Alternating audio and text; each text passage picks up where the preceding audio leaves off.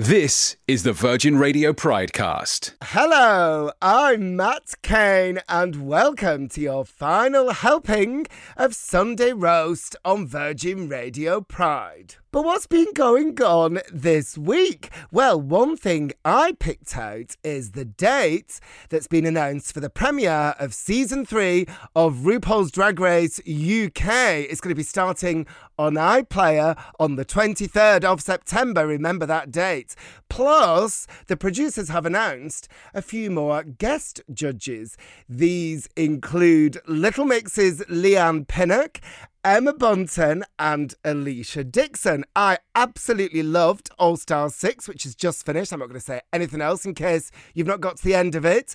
But I can't wait for Drag Race UK Season 3.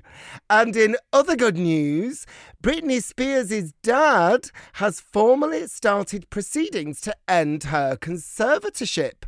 I've no idea what has gone on there, but the thing that sticks in my mind is that she has said she doesn't want to be in this conservatorship and it's abusive. She's wanted it to end for a long time. So I think we've got to greet this as brilliant news. And who knows, it might even mean that she goes back to performing. Wouldn't that be something? Speaking of performances, I went to see Frozen, the stage musical adaptation of the hit Disney film in the West End this week.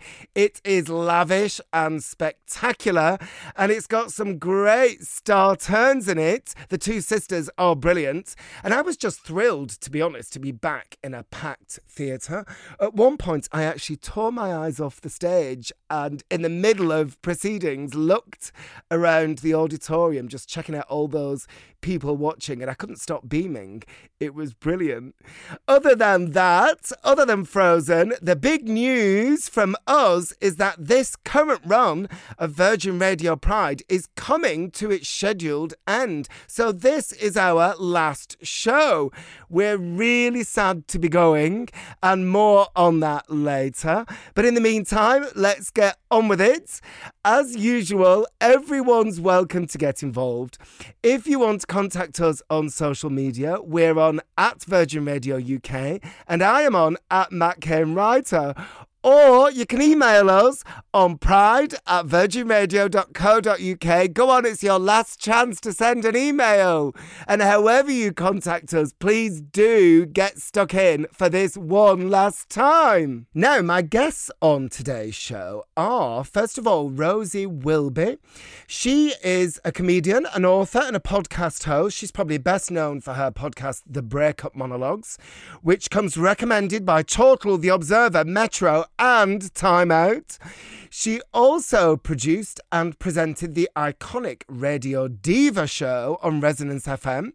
Just this week, it had a very special reunion show right here on Virgin Radio Pride.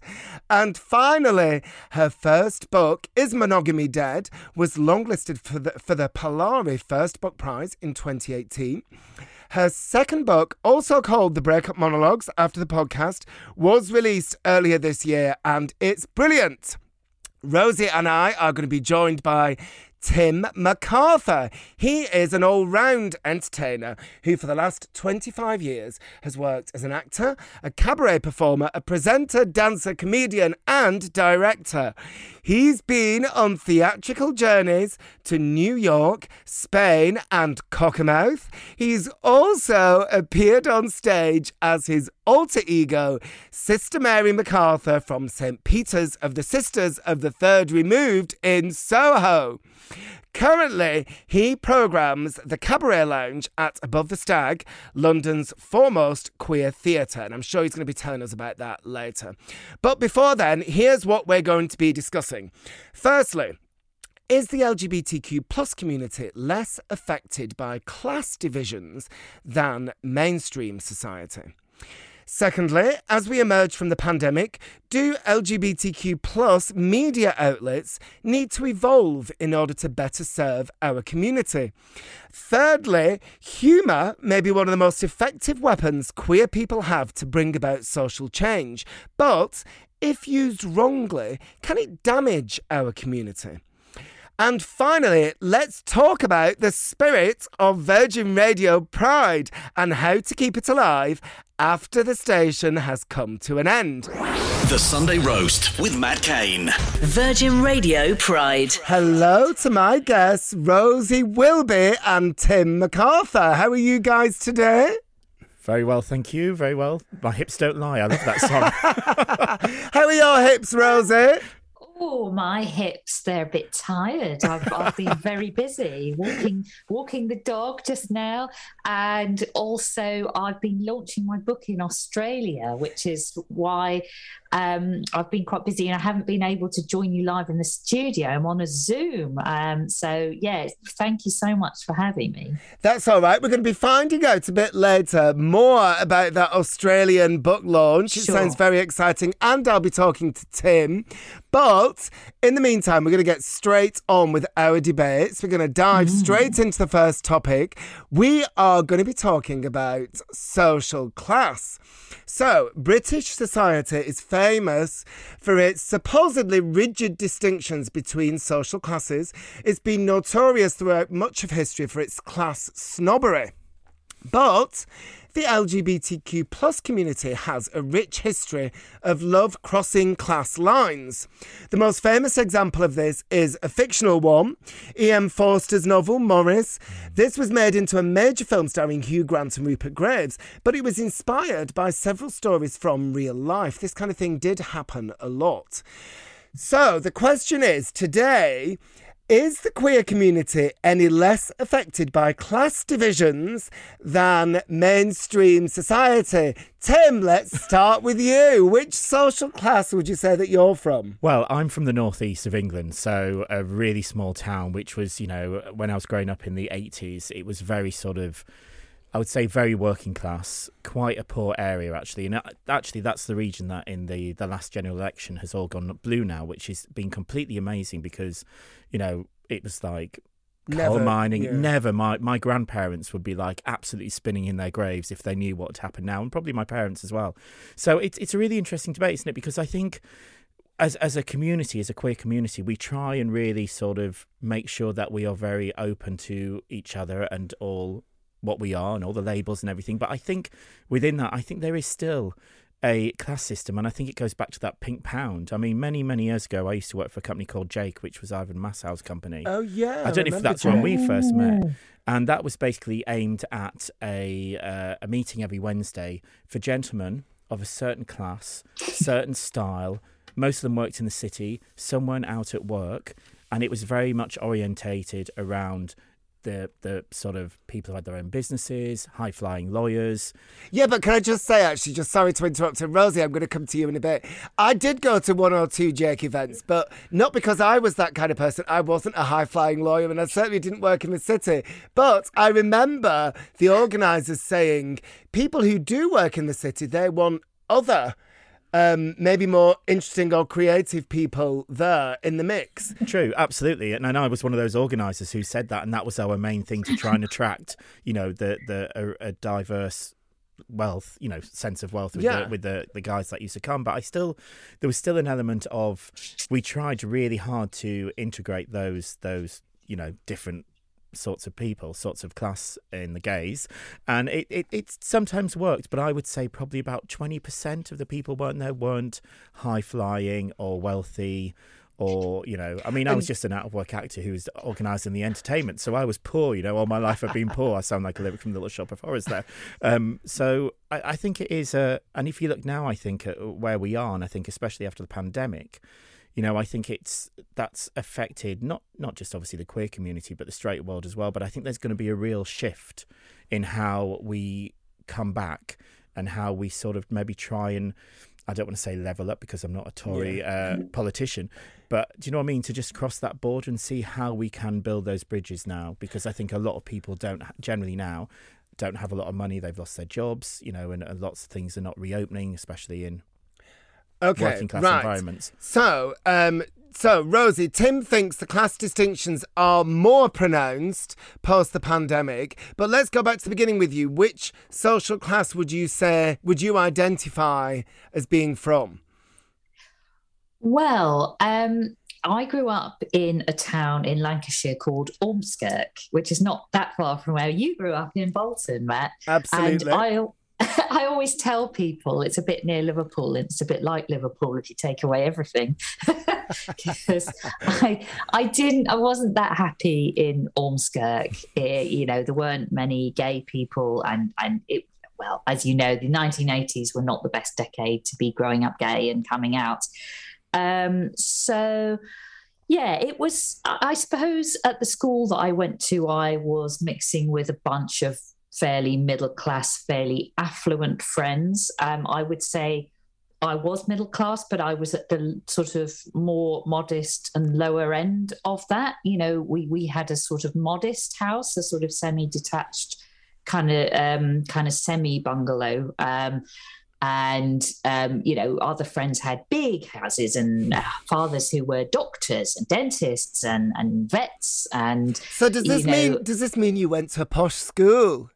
No, it wasn't a private school, but it was a little bit stuffy because there were two schools in our town in Ormskirk, and there was one that still called itself Ormskirk Grammar School, even though it was a comprehensive. It was no longer a grammar school, but it held on to some sort of stuffy notions of being superior to the other school. And, if you went out with boys from the other school, it was like, oh, he's from the other school. He must be a bit rough, I love the fact that it was being fetishized, a bit of rough, even at that age.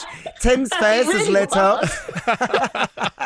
Right, so when I did have boyfriends, they were always from the other school. So I was middle class and surrounded by, relatively comfortably off people, I suppose. But I kind of rejected this sort of notion that I was a bright girl and I could be okay if I studied hard and, became a doctor or something. Went into the arts and got a shock when I realised there's no money there. And so I have, in a way, lived in a completely different class in my adult life than the one I grew up in. Oh, that's interesting. Because I've really struggled. I have been crying in the supermarket, particularly when I've been up in Edinburgh during the Fringe, and I've paid out thousands of pounds, all of my savings, to stay in a horrible little flat, and realised I can't afford to buy my food that day. I can't afford to eat. Look, I've always had backups. I could call my dad if I really needed to, but I've definitely had tough times, and money has been a traumatic thing because you don't earn a lot in the creative arts. Right. I've kind of almost moved down in class, but now I'm with a partner who, has an okay job and stuff. So we're okay. But certainly the pandemic has been hard. But I do think within our queer community, those divisions are there, even though there's an argument that we're all in this together. And particularly in the 1980s, we were all fighting homophobia together. I think there's definitely a privilege network and a sort of hierarchy. All right, well, that tallies with what Tim said. So in terms of my story, I grew up in Bolton, as Rosie says. My mum and dad were both from Kensal Estates, but my dad went to university, first one in his family to go to university, went to a grammar school, became a teacher. So possibly his children are middle class or in a transitional kind of generation. But we very much had a working class cultural upbringing. And the interesting thing for me, because I went to a comprehensive and then went to Cambridge, where there were lots of children from public schools and very wealthy backgrounds, I thought social classes had no impact on my life. When I worked at Channel 4 News, get this, my producer said his granddad used to have footmen. And I thought, look at us working together. Obviously, social class isn't as big a thing as people said. And the gay thing was such an obstacle in my life to get over in terms of society's attitudes to me. I thought social class doesn't matter so much, but it's only as I've got older when I've picked up on the way that people often put you in your place and where are you from and what's that accent, constantly having to remind you of it. And I've realised it's it is more of a thing than I thought. But at the same time, I know you two have both said those distinctions are there in our community. I think they are less than elsewhere. And I am fascinated by these stories of in the past, like we talked about Maurice, which was written in the Edwardian times. In those days, social class distinction was everything. And you had the Lord of the Manor or whatever he was and the gardener having an affair. And that was quite common. And, you know, we were so outside the law as queer people that it kind of, social class became less important. Do you know what I mean, Tim? Do you not find that interesting? Yeah, I do. And it's really interesting you mentioned Maurice, actually, because I directed a production of Maurice about 10 years ago. And we really looked at all the different classes within the play and the story of it, you know, and Maurice with his relationship with Scudder and all that sort of thing. But I do think that... But do you think it's as well that time because obviously homosexuality was illegal or really wasn't talked about, therefore, so it wasn't really... Maybe, you know, because it doesn't matter whether you've got millions and millions in the bank. We were all outlaws. We were all outlaws. Do you know what I mean? And wherever we hid, you know, and all those secret clubs that used to happen and secret meetings, you know. But yeah, I still think we are in a class system within the community, and it's that sense, you know, like I love going out in Soho, and I was out last night, you know, and I went around to all the bars, and it's really fascinating because there's not a lot of tourists in town, but there is a difference in when you look at, you know, gay men on the community as well, and what they wear, how they present themselves, what their image is. You know, it's all tied in, I think, in class as well. And do they wear a nice pair of trousers from, you know, a nice tailor shop at Jermyn Street, or do they go to a shop on Oxford Street, or, you know, the pound shop to wear a pair of knickers or something? I don't know. Okay, right. We're going to have a music break in a second. I just want to ask Rosie, so if you agree with this, do you think it's a consequence of us no longer being outside the law? And isn't it brilliant that we have equal rights and higher levels of acceptance? But does this mean that we're not bound together by a stronger connection as we used to do when we were hiding away from everyone else in those underground bars? What do you think, Rosie? I absolutely agree. Although I also think there's a distinction between what it's been like for gay men and lesbians. I do think there's a rich history of kind of the very arty, bohemian, relatively affluent queer women having sexually fluid relationships, having husbands and then having lesbian affairs on the side, you know, you sort of Virginia Woolf and so on.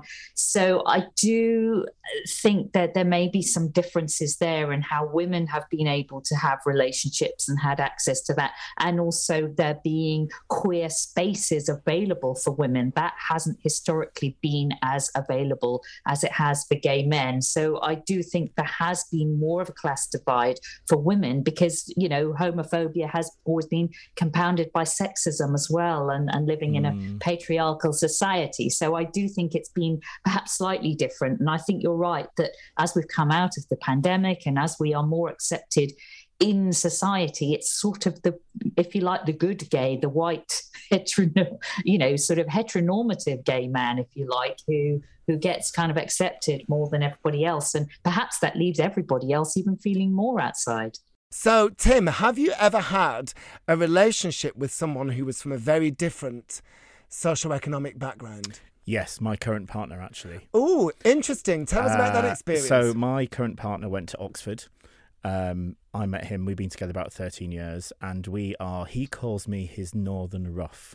Ooh. And I call him my posh stuff. And our class, you know, our education, he went to private school, you know, Winchester. I actually went in. Oh my God! So you're properly. Summer. So I'm properly. So, but it's that interesting thing, you know. We mentioned earlier about the class system, and I think between you and Rosie, I think I'm lower class than both of you, because I was brought up on a council estate, and we were the first council house. Well, my parents was when Thatcher said people could buy their council houses. We were the first people on the estate to buy our council house. So that took us into a different level compared with all our neighbours. Except they say that social class isn't just about wealth that you've got available. It's a cultural thing. No. They used to say things like accent, but I think it's all a bit blurred now, isn't it? But do you think, so talking about your relationship with your posh stuff, do you think the differences between you have been any easier to negotiate because of your shared outsider status as gay men, or would it have been just the same if you were straight? I think the perception of money is an interesting thing, and the value of money. Because, sometimes money is maybe not an issue for him sometimes, where I, have always been, struggling for money, as Rosie mentioned, standing in that supermarket. Do I buy a potato or do I buy soap weekly? Oh, I've totally do you know what I mean? Yeah, I've totally where that sort of thing doesn't happen. And also our dialect is very interesting, the words we use, especially when we swear.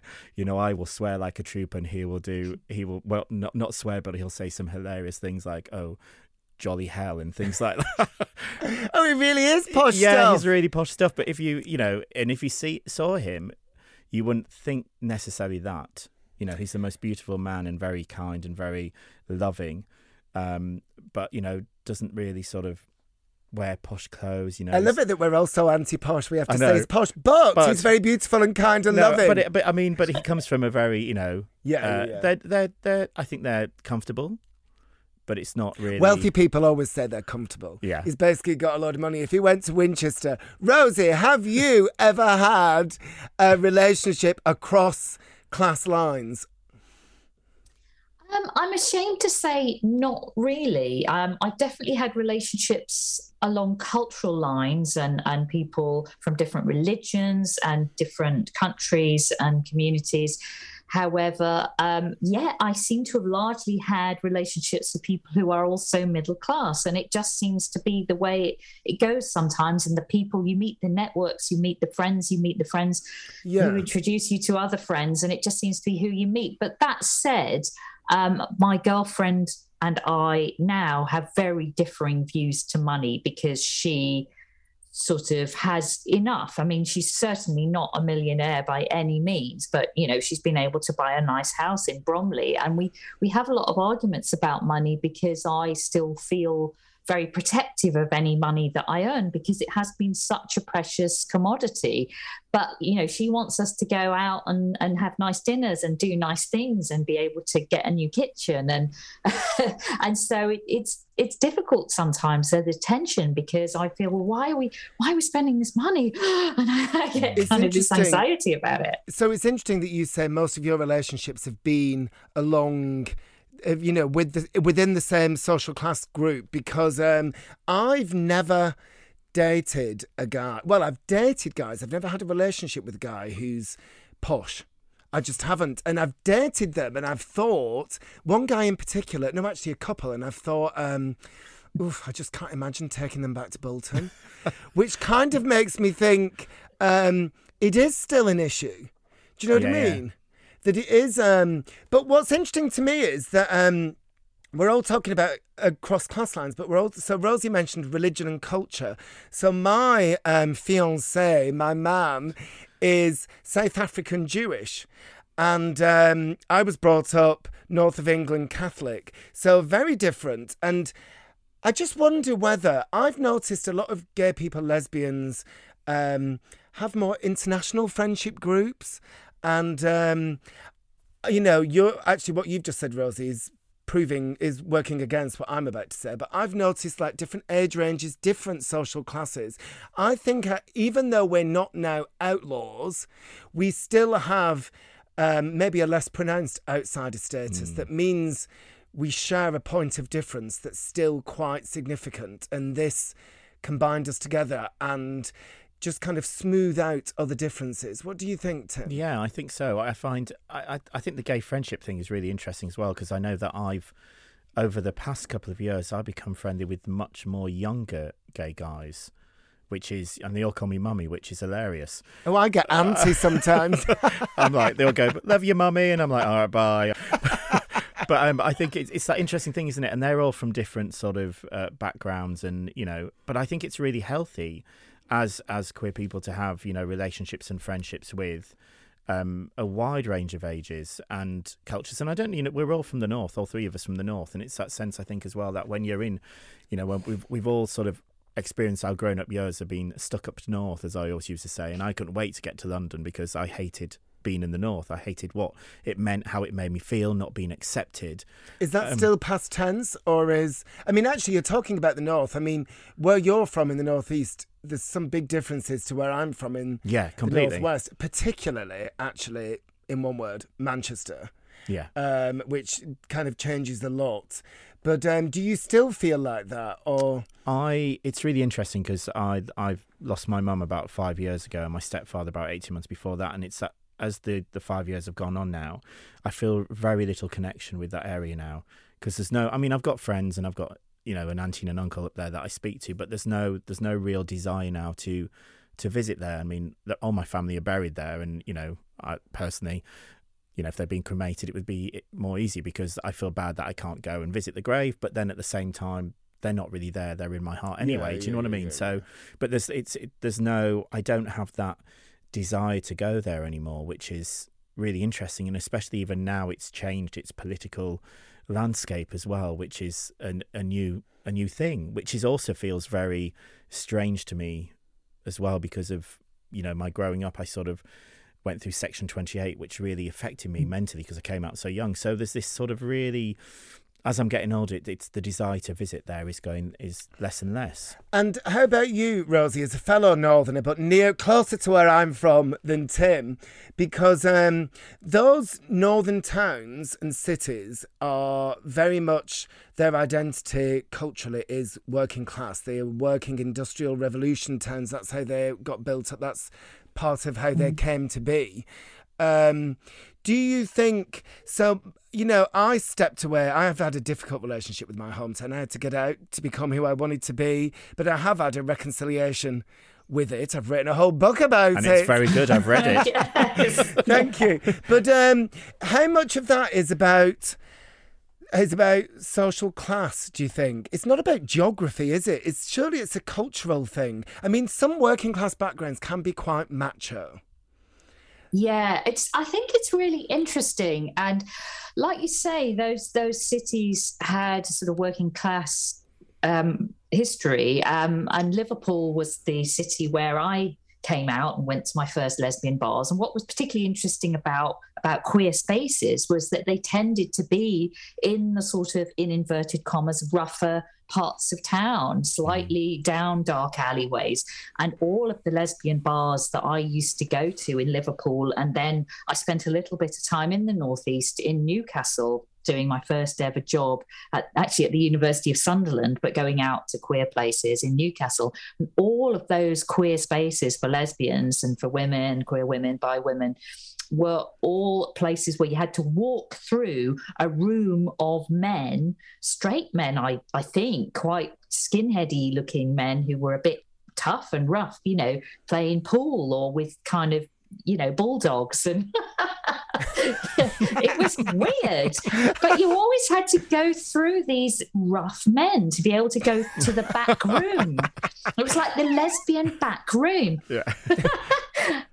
And it was quite scary at times, particularly for me, this girl who'd sort of, grown up in a relatively middle-class house and with middle-class friends at school. And it was definitely a bit of a culture shock in a way, but it did open my eyes. And I think it makes you, start to accept people who are different. And it does kind of make you see that, these kind of aspirational ideas like my stuffy school had about calling itself a grammar school are a bit daft, and you just start to get to know real people. But yes, like Tim, I desperately wanted to escape to London, where I felt I would just meet more queer people and more people that I could talk to about life and politics and the world and equality. So actually, that was about concentration of queer people in one place. It wasn't actually about... Yeah, I think the thing I hated about Bolton was there weren't any gays there. It wasn't... well, I don't know. I mean, it's a really complicated subject, isn't it? You can never... The thing is, if you do any kind of scientific experiment, you're supposed to, take out all the other factors. You can't take geography, queerness, social class, economic situation. You can't separate them, can you? So it's really hard to come up with any firm conclusions. So can we at least say, Tim, right, so if we're going back to this central question, can we at least say that we've all had to deal with our own difference as queer people? So difference can be less of an obstacle to us when we're forming relationships of any kind. Yeah, I think so. But again, I think it's just about communication, isn't it? And I think if you with me, with my partner, we met each other in a bar and there was that physical attraction. So wherever, and at that time I didn't know, I thought he was a nutter, to be perfectly frank. But then he turned out not to be. So Well, not because he was posh, just because of other things. Just because of other things and just, I think I've got a chip on my shoulder about being working class, actually. I have dismissed potential suitors for being too posh. I know that's terrible to admit, isn't it? And basically... But then again, if you look at sort of like, with sort of my partner, there was a time when his parents, he didn't come out until very late because of what the job his dad did and how that was not in the right class system to have gay people in that environment. Interesting. Do you see what I mean? So I think it's people's expectations, isn't it, as well? Okay, right, Rosie, we need to wrap up. Let's try and come to some kind of loose conclusion. Do you think, even though everything that we've said, do you think social class can be less of an issue to queer people these days than it is to the cis-het community? Or do you agree with me and Tim that we've all had to deal with our difference, being different to everybody else? So finding other people who are different to us is a bit less of an obstacle when we're forming relationships, friendships or romantic relationships. Yes, I think it can be, because this is something I've written and thought about a lot in my work, is how if you are queer and you've come out, particularly if you come out at a hostile time in the world, you have already thought a little bit outside of the box. So it starts to make you think about accepting others who may be different. I do think there is something in that. Although I do think, like you two, I wanted to get to London, not so much to escape the North, but just it felt like the progression of acceptance was accelerating at a greater pace in a bigger city like London. Unfortunately, now we see the northern cities catching up as well. Manchester was never far behind, but a lot of the other places around the country are much more tolerant than they were. You are listening to the Virgin Radio Pridecast. I am Matt Kane.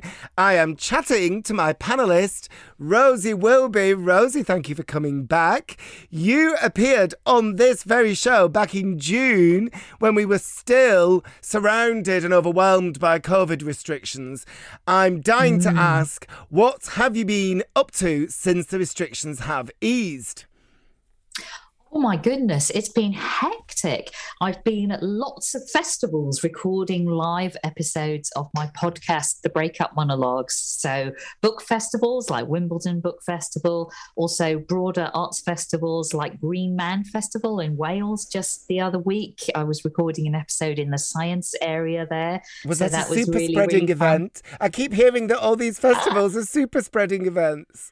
Oh, God. Well, I was at Wilderness Festival in Oxfordshire as well. And I have to say, of all the festivals I've been into, that one was really, really strict about doing your COVID tests. And you kept getting messages. If you were staying at the festival, you had to do another test. You had to fill in a health survey, health questionnaire. So they were pretty rigid. They were slightly more relaxed at Green Man, I have to say. But they, all of them had a lot of infrastructure in place for you testing, uploading photos of you with your test result and all of that kind of thing, and showing screenshots of your NHS app pass and all of that kind of thing. I love flashing mine. I love getting mine out and flashing it. Fantastic. Right. So also, as I mentioned earlier, you were reunited earlier this week with your Radio Diva co-presenters to relive some of the best moments from the iconic radio show. I mentioned that this went out on Virgin Radio Pride. It's on our podcast, Virgin Radio Pridecast, wherever you get your podcasts from. How was it for you, Rosie?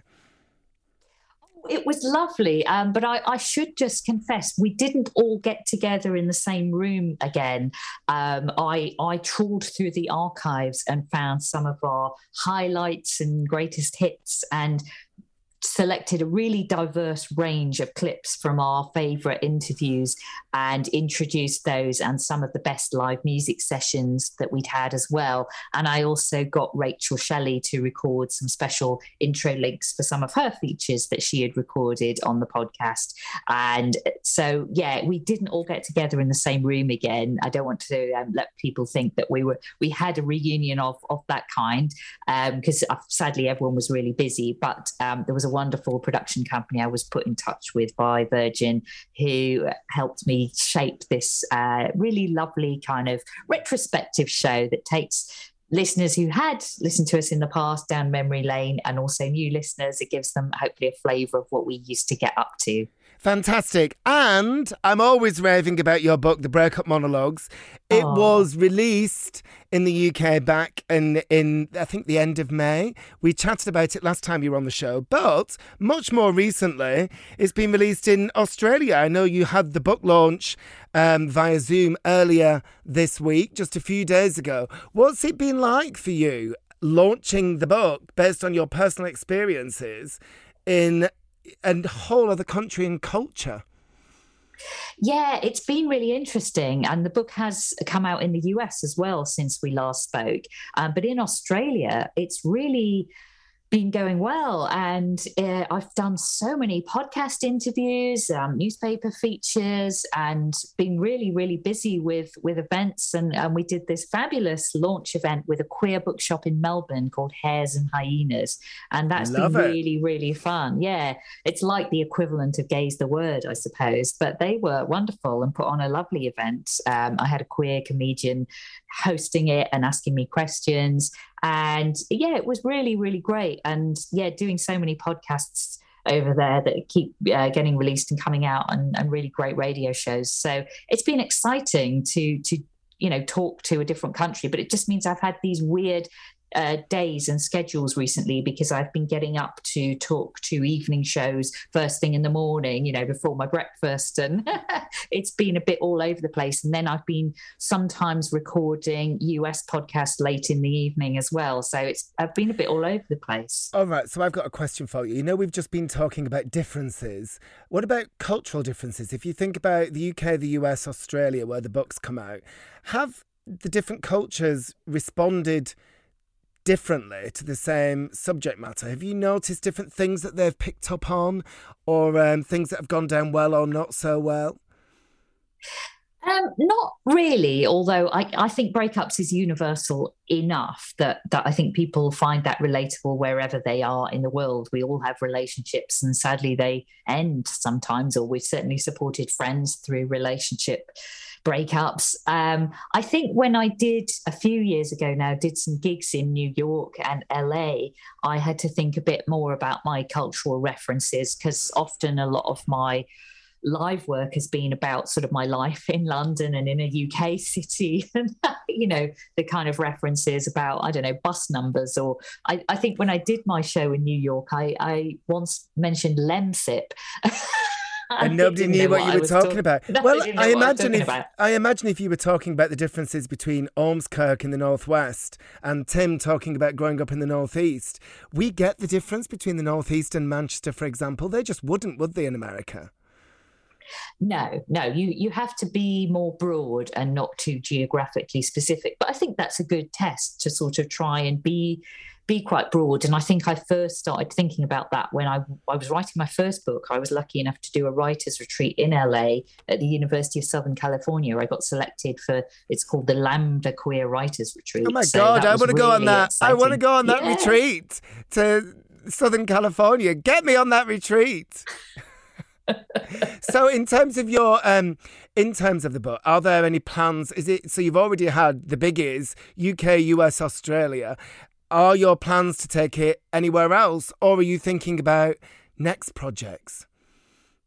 I am a little bit. I've got a podcast pilot I'm working on for a new podcast, which is called Looking for My Sister.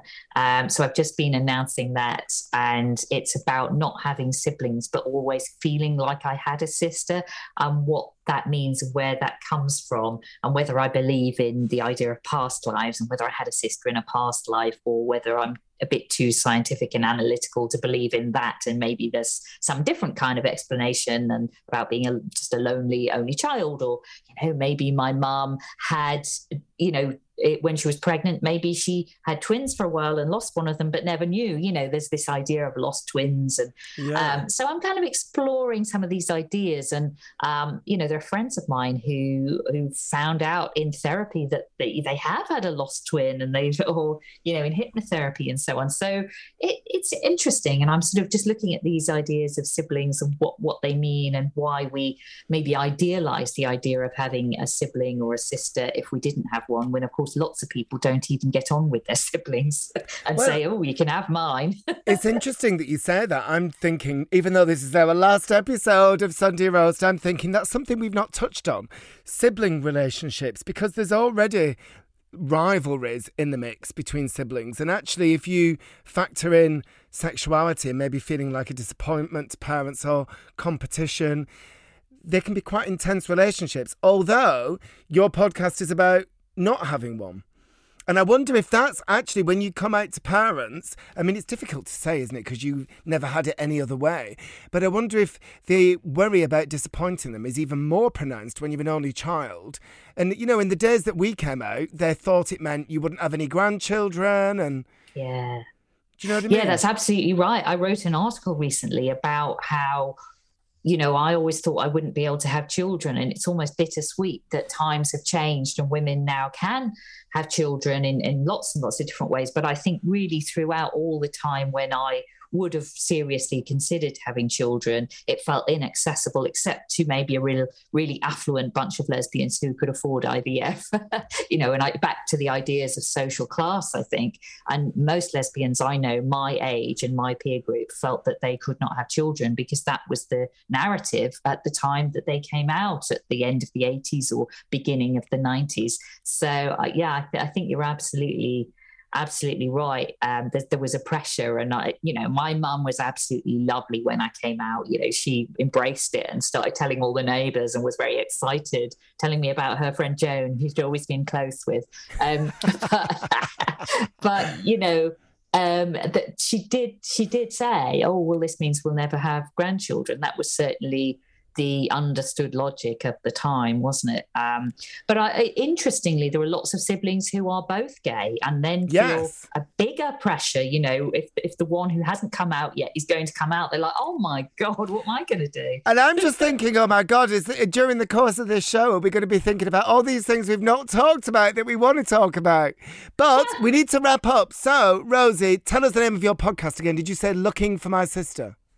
Yes, it's just a pilot that's going to be out soon, but obviously the Breakup Monologues is the main one that I still do, and there's been loads of live episodes that have come out this summer. Fantastic. Thank you very much. The Sunday Roast with Matt Cain. Virgin Radio Pride. My brilliant panel, Rosie Wilby and Tim MacArthur, are still here. And now we're going to be discussing LGBTQ plus media.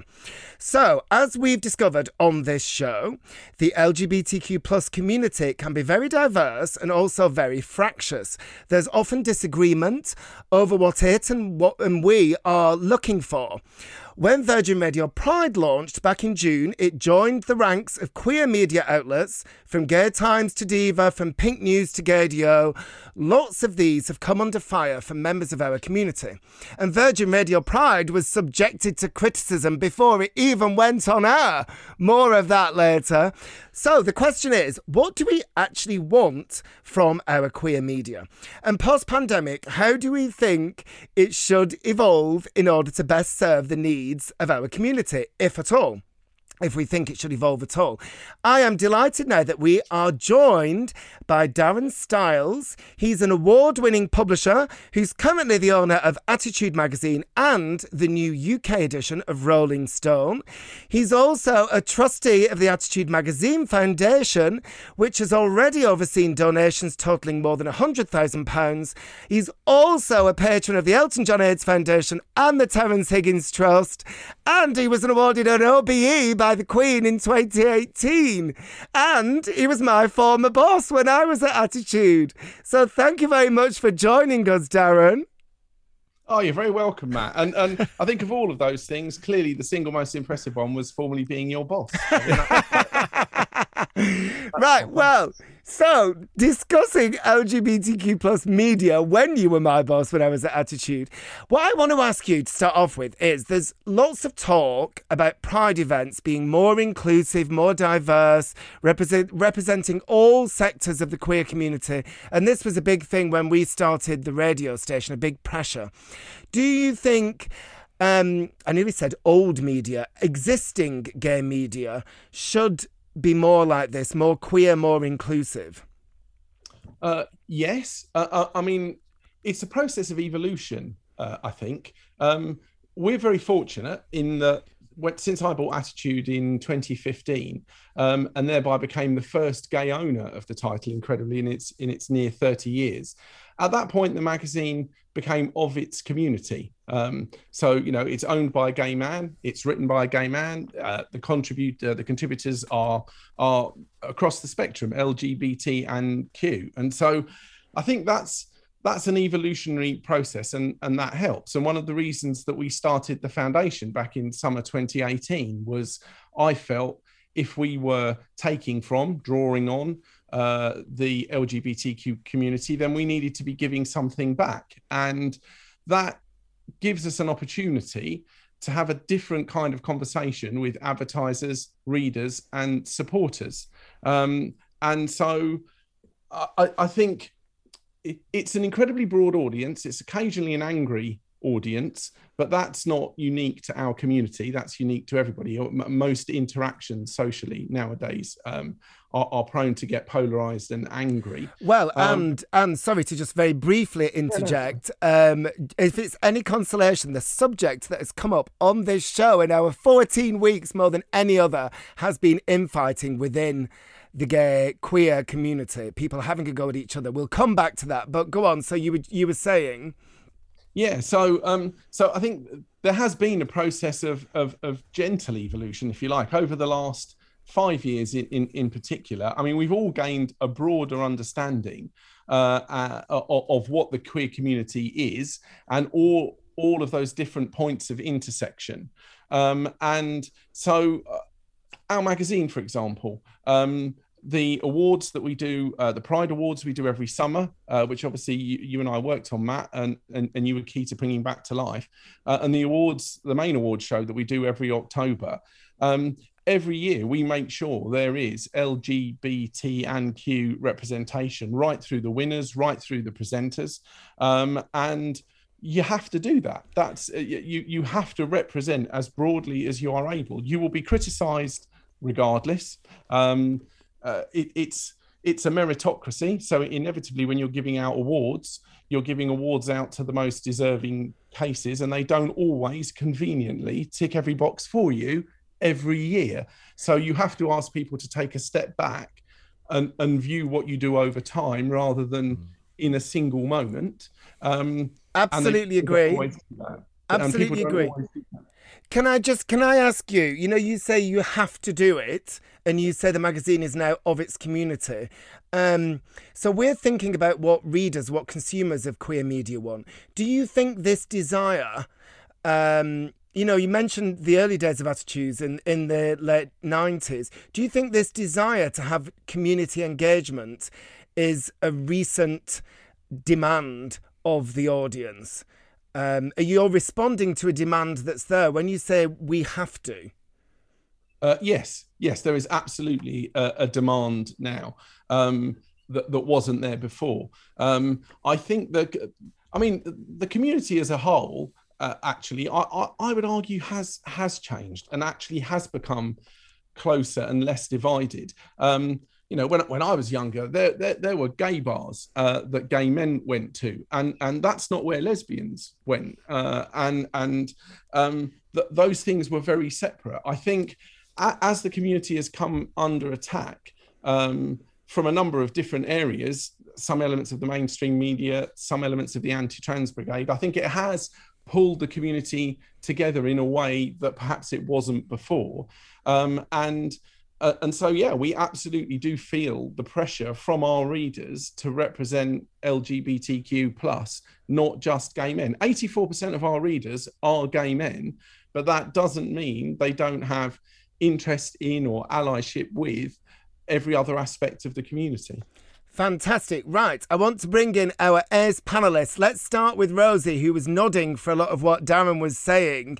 Can you tell us what queer media do you consume and what do you really like about it? Because often people have a very intense emotional, I know from my time at Attitude, a very intense emotional connection with the queer media that they grew up with and still are loyal to.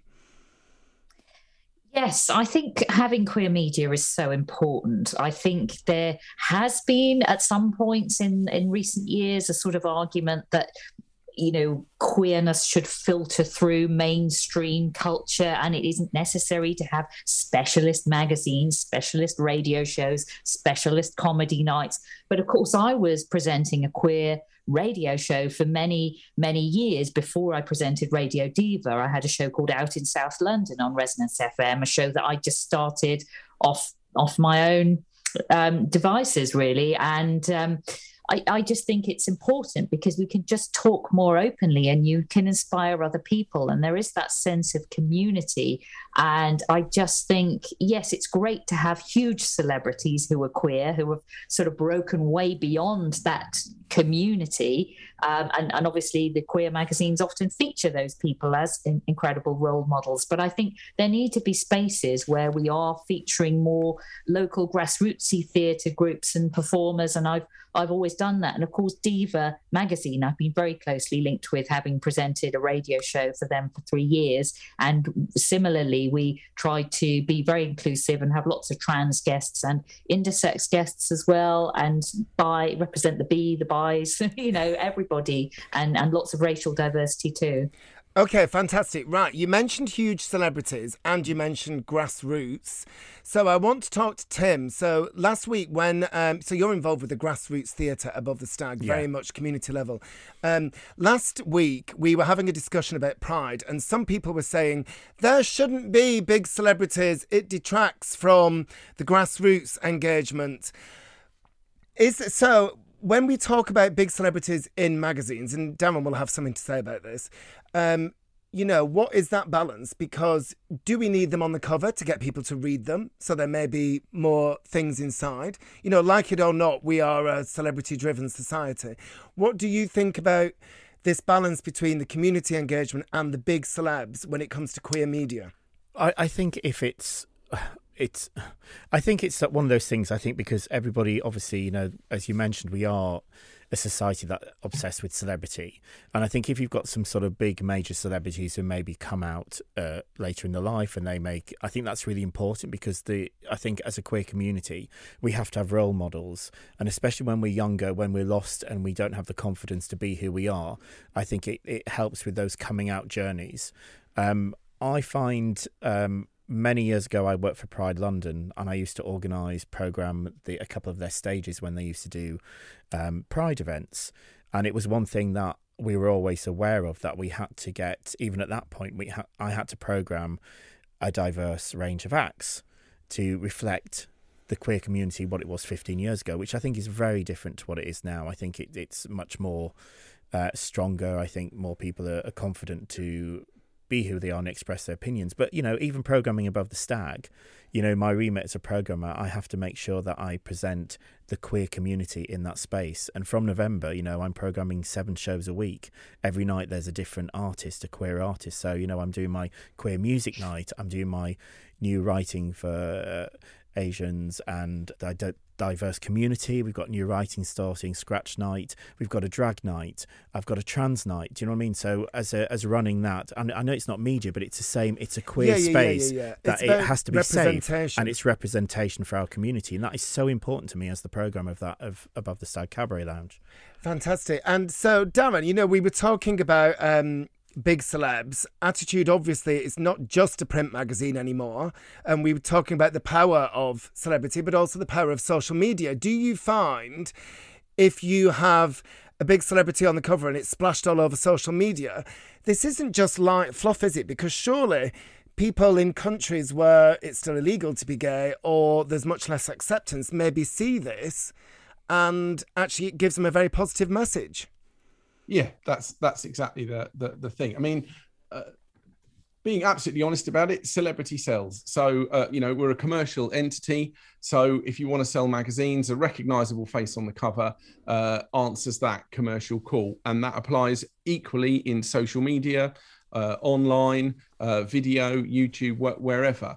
But the reason that it cuts through is exactly as you say. A famous face delivering our lived experience has resonance that goes way beyond anything that somebody who isn't recognised can achieve. And also, and perhaps as significantly, cuts through to mainstream.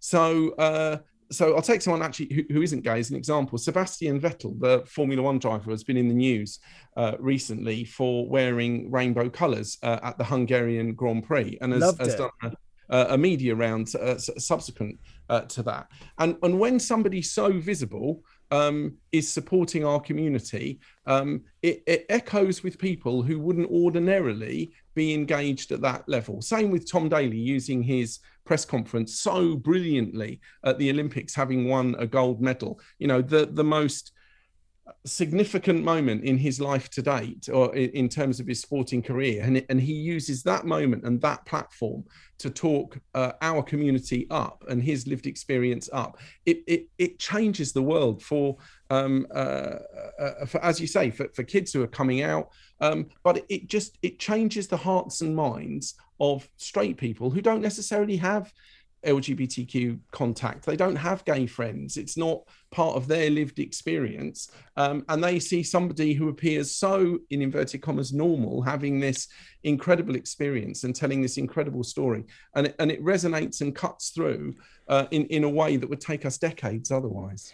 So, how does it make you feel then? We're going to pause for some music in a minute, but before we do, how does it make you feel, having said that, when you get queer people on social media going, hey, no, celebrity this, celebrity that?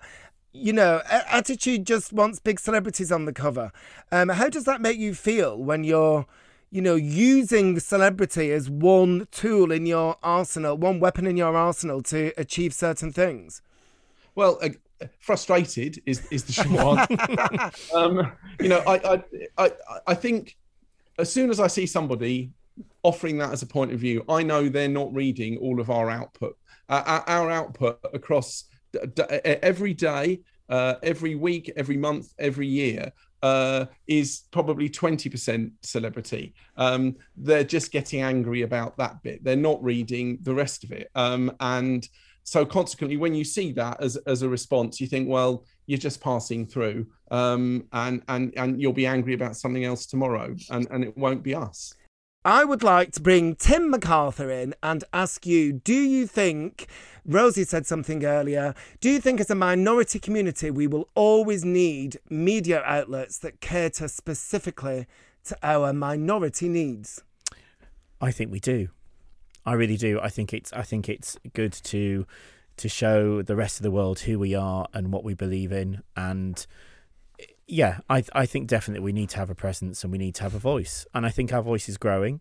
I think, obviously we are, as you mentioned earlier, Matt, there's countries around the world that still don't accept homosexuality or any sort of queer people in the world, but I think it feels that there is a change. And sometimes I ask myself this question, and whether it's just because we're in a London bubble and sometimes we can feel a bit safer, but I generally think with my mates who live in all different parts of the country, they all speak very positively about the gay people that they know in their towns or their villages. And also, I think what's really interesting is with the pandemic, I think a lot of people are leaving London and moving to different parts. Queer people are moving to different parts of the country to settle down and create new lives in an area that might not have been welcoming many years ago to the queer community.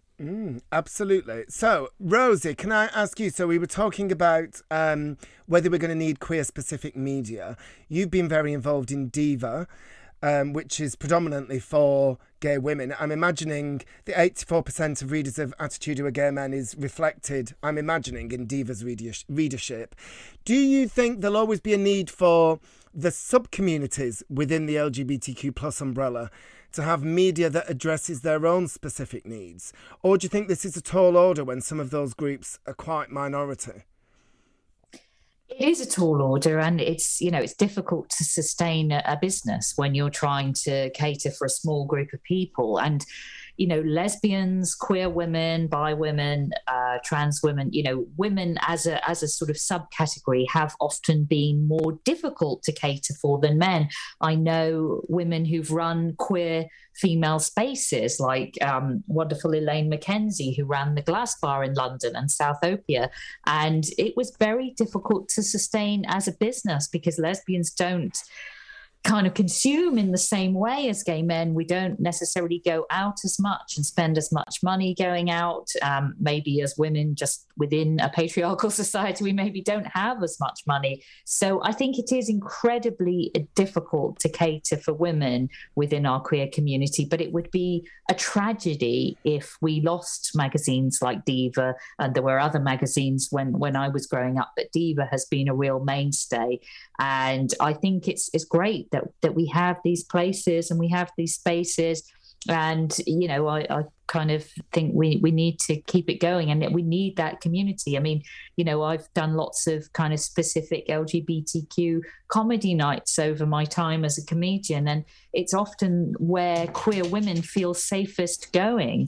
It often gets questioned, why do you need queer comedy nights? Surely comedy nights are all queer friendly, all open-minded. But I know so many women who are like, no, I don't want to go to just any old comedy night. I want to go to one where I know I'm going to recognise what people are talking about on stage, and I'm going to recognise other people like me in the audience and feel safe to hold my partner's hand. And women often don't. It's not that long ago we had 2 young queer women being attacked on a bus, Oh, absolutely.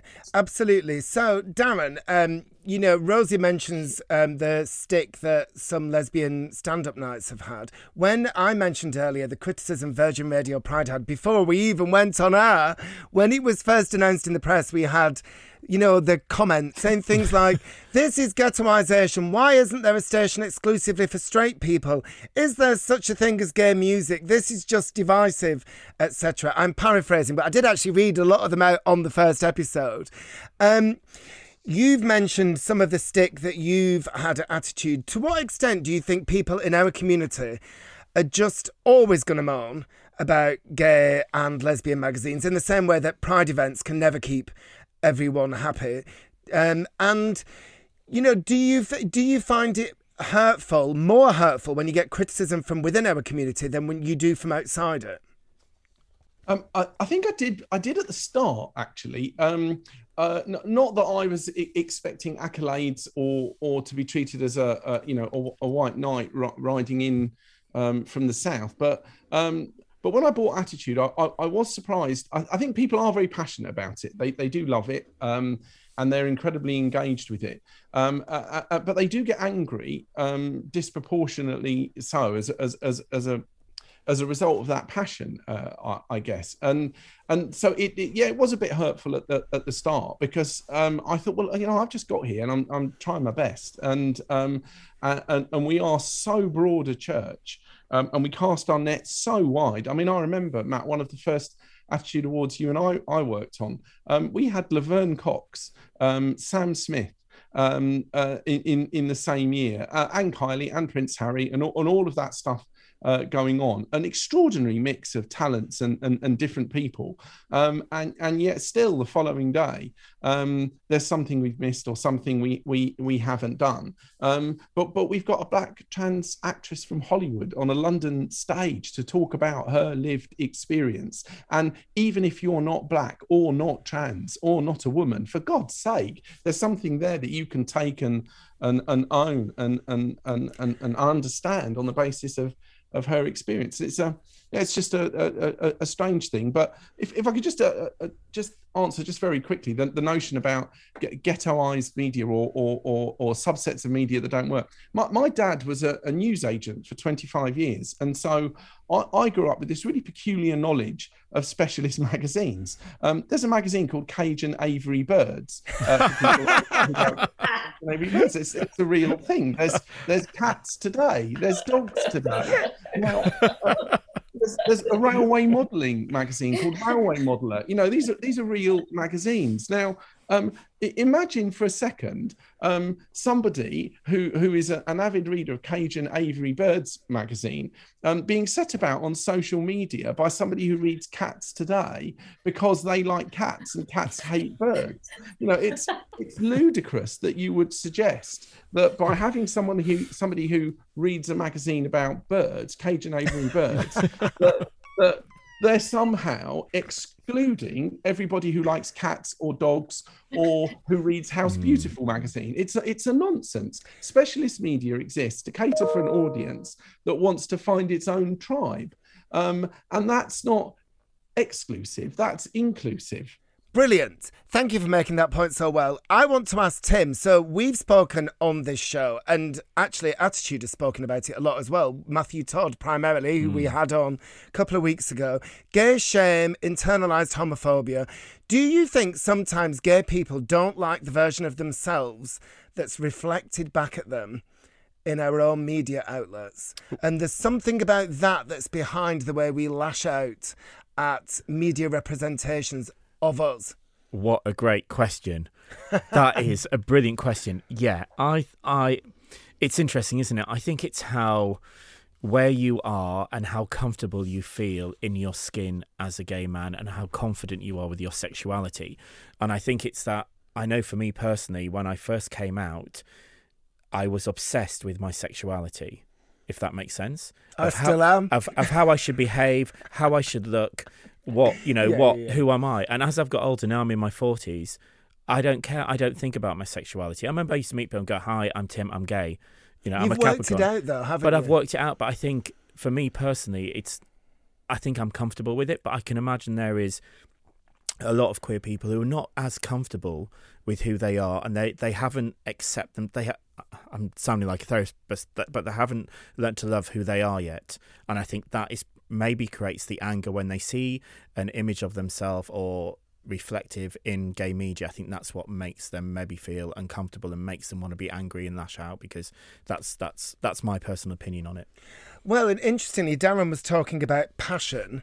And Rosie, I'm sure, growing up in Ormskirk, as we were talking about before, I'm sure that queer media was important to you when you were growing up. And as Darren said, this is partly why people get so passionate. For me, when I was a teenager, I used to read Attitude. It was, in those days, pre-internet, they're a lifeline, aren't they? And I'm sure at Diva, you have so many readers who have this kind of fierce loyalty. And that, we're talking about internalised shame, sometimes inspiring people to attack. But on the positive side, sometimes it's because they care so much. Was it a big thing for you when you were growing up then? Yes, definitely. It was really, I first heard about lesbianism reading problem pages and problem letters in Just 17 and in teen magazines. And, the girls who'd written in going, "I think I'm a lesbian." And I would be poring over the answers because I'd be thinking, well, I think I am too. And, I actually, one evening when my parents were both out, I think at the theatre or something, going back to the notions of class and growing up middle class, and I rang Lesbian Line to find out, more about being a lesbian, what that meant. And I was told that even Pat Butcher on EastEnders was a lesbian. So I was like, oh, okay. And I suppose you were just trying to say that, lesbians are everywhere. Yeah, I think it's really important. But I think because there's, particularly when you have specialized media within a specialized group. So if you have, a queer women's magazine within the LGBT media, I think there's so much pressure put on it that people, there's an expectation, there's a big burden of expectation, a bit like when we have a relationship, we heap all this burden of expectation onto them to somehow be amazing and wonderful. And sometimes they're not, sometimes they're a letdown. And it's the same with any queer media. We just want so much from it that sometimes we feel let down by it because we've got these unrealistic expectations. It's the same thing whenever there's any lesbian TV show on, like what the L Word was loved, but there were people who kind of would criticize it because it presented a certain type of queer woman and didn't have enough diversity. But of course now it's come back with a sort of revamped version that is way more diverse. But there are always going to be people who criticise things because they expect so much. But also it's when you mentioned a relationship, most relationships are with one person, or romantic sexual ones. It's when there's all the pressure on the one, isn't it? And Diva in particular, it's the one big lesbian magazine. And like you say about the L Word, it would be easier. These shows would be under less pressure if there were more of them. Don't you think? That's exactly it. And I think that's why there's criticism, is because if you're the only one flying the flag. Okay, right. I'm going to come back to Darren in a second. Tim, so before I do, can we just go back to the thrust of this debate, which is how does queer-specific media need to evolve, do we think, to best serve the needs of our community? If you think it does indeed need to evolve, is there anything that, while we've got a queer media mogul on the line, is there anything that you think? Yeah, I think maybe I think for me, maybe as I'm getting older, I maybe like to see more emphasis on maybe my age range in my 40s, because I don't really, as I remember like reading Attitude and Gay Times, and I've sort of drifted away from that really, and probably see more articles online if something pops up on Twitter or social media, if there's an article that way. But I think it's, I think the social media aspect of things is a really important thing to get news stories out and maybe, interesting things, facts and stories. We're a community, we want to hear about things. So I think as, after the pandemic, I think the world has to evolve and we can't go back to how it was before now. I think things have been changed for a long time and it's going to be the ripple effect of what we do now. Okay, brilliant. Darren, don't answer that just yet. I'm going to give you the last word. Rosie, what do you think? How does queer media need to evolve, do you think? Well, like Tim says, things have changed so much with the pandemic. And I think, let's see, I think we are evolving. I think queer media has been evolving in a really positive way, and let's just see where it goes. And I think perhaps, we need to just think more about those class divisions that we were talking about earlier, and just accepting everybody and feeling like a community together and getting through this recovery process where so many of us have lost our jobs and lost loved ones, and getting through that together and in a really inclusive way. Darren, give us an answer. How is queer media going to evolve? What do you think about what Rosie and Tim have said, and what are your plans for the evolution of Attitude in the future? Well, I think a lot of what they say is fair. I think we actually, over the last 18 months, have evolved enormously by necessity, and the pandemic has been an accelerant in that regard. So print sales have dropped off, but subscriptions are much higher than they were, because obviously people are now in the habit of buying and buying magazines and having them sent home.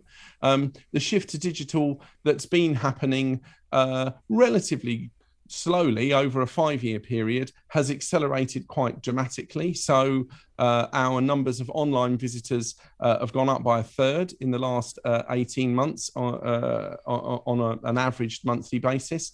And the shift to video is significant and is not going away. So it's quite possible now for us to have a video series that will be seen by 250,000 people an episode on YouTube. And that's with only 20,000 YouTube subscribers at the minute. But nonetheless, 250,000 people were finding our Drag Race follow-up interviews last year.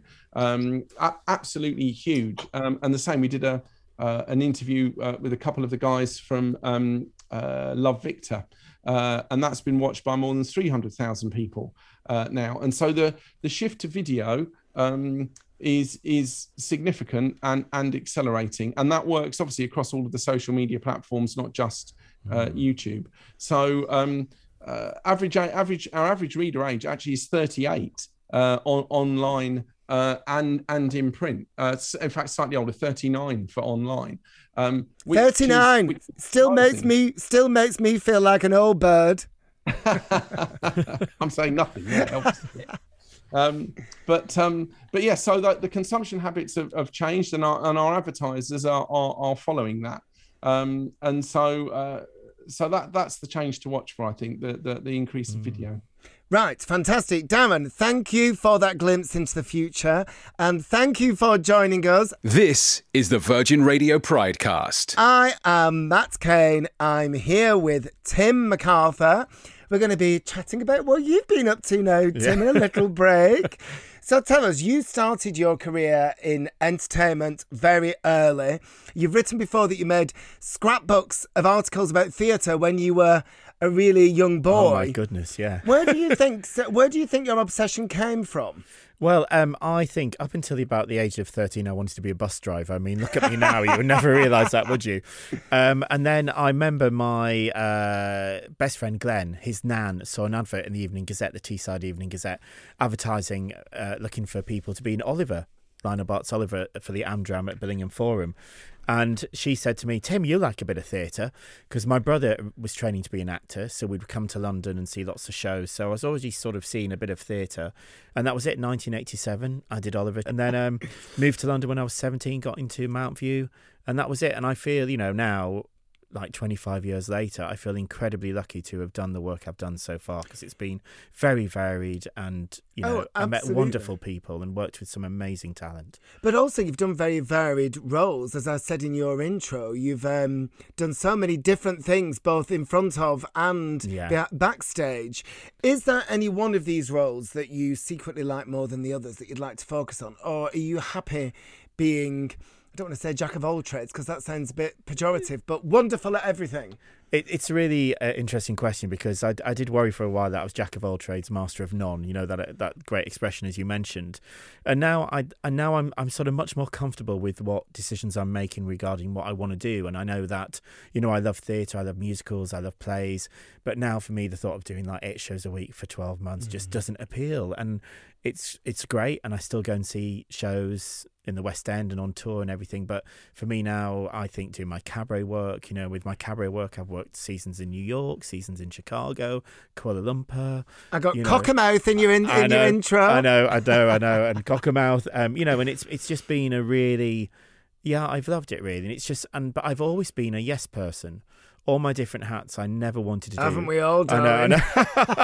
I remember like my dream was being in like Les Mis when I left Mount View, and I didn't nearly get the show. But then, everything I've done, someone has said, "Oh, do you want to come and present this radio show?" And I've gone, "Yes." Didn't know anything about it. Do you want to direct a show? Yes. Why not? So I feel it's been it feels very rich, not money wise, but as in creativity and friendships and just being open to do things and being creative. That's what I love about it so much. And right at the beginning of the show, you were talking about your upbringing and how difficult it was. Obviously, theatre has a big reputation for being welcoming and accepting of queer people. Was this always the case for you when you went to Mount View Drama School? Was it literally just like, vroom, this is amazing? Actually, you'd be surprised, but they didn't really like the queer people at Mount View. Oh, really? Yeah, so I remember in our time at Mount View, they put sort of all the larger girls and the gays in one group. And it was very... Because they didn't know what to do with them. Because they thought they couldn't get you jobs. Yeah, and I really thought, actually, that it would be a sort of a place to be accepted. And it wasn't as... It was very... the teachers were gay, but actually the environment, the sort of the straight boys were much more given priority treatment over the three of us that were gay, which was really interesting looking back on it. Well, people thought that star quality was bound up with straightness, didn't they? If you have a romantic lead, the audience kind of have to fancy them.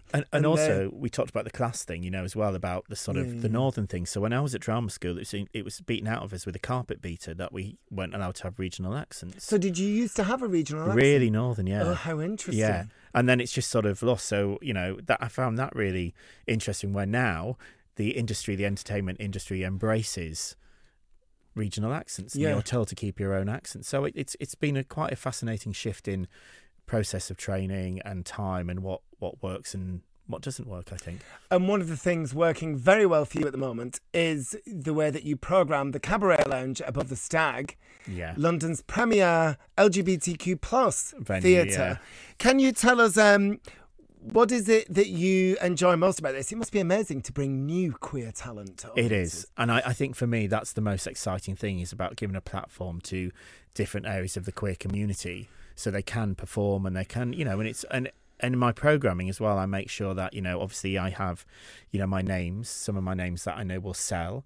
And then I'll have a new up and coming talent that will also sell because all their friends will come and see it. But sometimes it can be their first experience of doing a live show. And as someone who's been put in that position, that's really lovely as well. So, I'm really, really loving it. And we've got, I've just finished programming the season. Well, tell us what you've got that we can look forward to. Give us some of your highlights. So we've got Lorraine Bowen, of course, is coming. Barb Younger. Fantastic. Emma Rawson. Charlie Wood, who's a new trans performer, doing Charlie's Halloween show. Fantastic. It's a real good mix. And also it gives me, the chance to develop shows as well that I want to do as well, which is great, So like I interviewed my mate Duncan James. We did a Q&A because obviously he's, been really interesting in his life, coming out as bisexual and coming out as gay. So we did a show with him where I interviewed him, and we're going to go on tour. Well, I saw that you're doing some Q&As coming up at the Ironworks in Brighton. One is with Duncan James, and the other with Christopher Biggins. Yeah, Chris Biggins. So Chris Biggins, randomly, when I did my first day 10 years ago in Panto, my mate Penny knew him, said, have a word with Biggins. He'll give you a couple of advice. So we went out for a cup of tea, and he gave me advice about what to do, how to be a dame. Because when I started doing dame, I was, early 30s. So that was quite a young dame, really. Yeah. And I've just kept in touch with him over the years. So I just phoned him up and said, Biggins, can I come and interview you about your life? And we did that at the Stag. I've got Giles Brandreth coming on as well in November. And Bonnie Langford. So, there's all these like sort of really legends and talent that I'm going to do Q&As with. But it's really great fun working with Duncan because he's such a great boy. And I was his mother in Panto as well, so he always calls me mummy as well. Everybody does, apparently. Everybody calls me mummy. I know you're my sister, dear. And as well as the Q&As and Above the Stag, you've got your director hat on again this year. Yeah. Can you give us some idea of what to expect from the UK tour of your Sondheim Diva show? Oh, yeah. So this show, basically, because for 3 years I hosted the Sondheim Society Cabaret Nights at the Phoenix Artists Club. And one night obviously because I was a host and we did it for 3 years, I would always have to find a different songs to sing every month. So I started singing these leading lady songs from Sondheim musicals. And one night in front of the audience, I said to my musical director, Aaron Klingham, I said, wouldn't it be interesting if we actually did a show where I did a gender switch and I sang the female leading songs? And he went, what a good idea. So we just put it together. And I've done it in New York, I've done it in Chicago, and I'm doing a little UK tour in the autumn, which is really exciting. So we're doing Brighton at the Ironworks, obviously Above the Stag, Manchester, the Two Brewers, and the Stables in Hastings as well. And I think I'm going to get a couple of more dates coming as well. So that's really exciting. And again, it's a gender switch. So it's, me as a gay man singing Last Midnight from Into the Woods. Is that, I was going to say, what's your favourite Sondheim song? Oh, do you know, that's a really difficult question because I just love his work so much. And I think it really, the great thing about Sondheim is as I've matured, when I first did my first Sondheim musical, which was Company in 2002, and then I did The Baker and Into the Woods 3 years ago, my understanding of his work changes. And that's what's so adaptable about it, because it's your own experiences in life that really... you understand more sometimes a sentence in a song or, a lyric that 5 years ago I might have thought, this is what it means. And then you go, oh no, because of that life experience, actually, this is what it means. It's actually brilliant being older, isn't it? It is. We get so much better. Nobody tells you this, but I mean, I'm sure it's different when the body starts to pack up, but we just get so much better at doing life. Yeah, I agree with you. And there's a time, and again, I think that's the interesting thing with gay media. You know, a lot of the gay media is aimed at younger gay men. You know, so for as you sort of do get older, you just sort of think, oh, I'm glad I'm not doing that anymore. I'm glad I'm not doing that, you know. And I think now I'm going to be 50 in a couple of years' time, which I go like, 50? Oh my goodness me, when you see it written down. But then I think, thank goodness I'm going to be that and I'm not in my 30s anymore, because it's all a rich tapestry of life. And I remember a dear friend of mine who used to write songs for me, a guy called Brett Carr.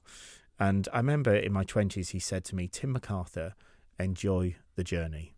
Oh. And I never knew what it meant. And now I'm 46, I go, I know what that means now. Oh, what a lovely way to end.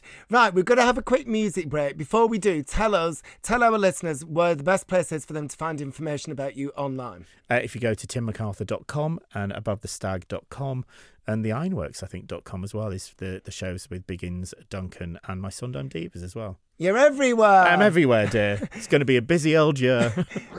The Sunday Roast with Matt Cain. Virgin Radio Pride. My delightful panel, Rosie Wilby and Tim MacArthur, are still with me.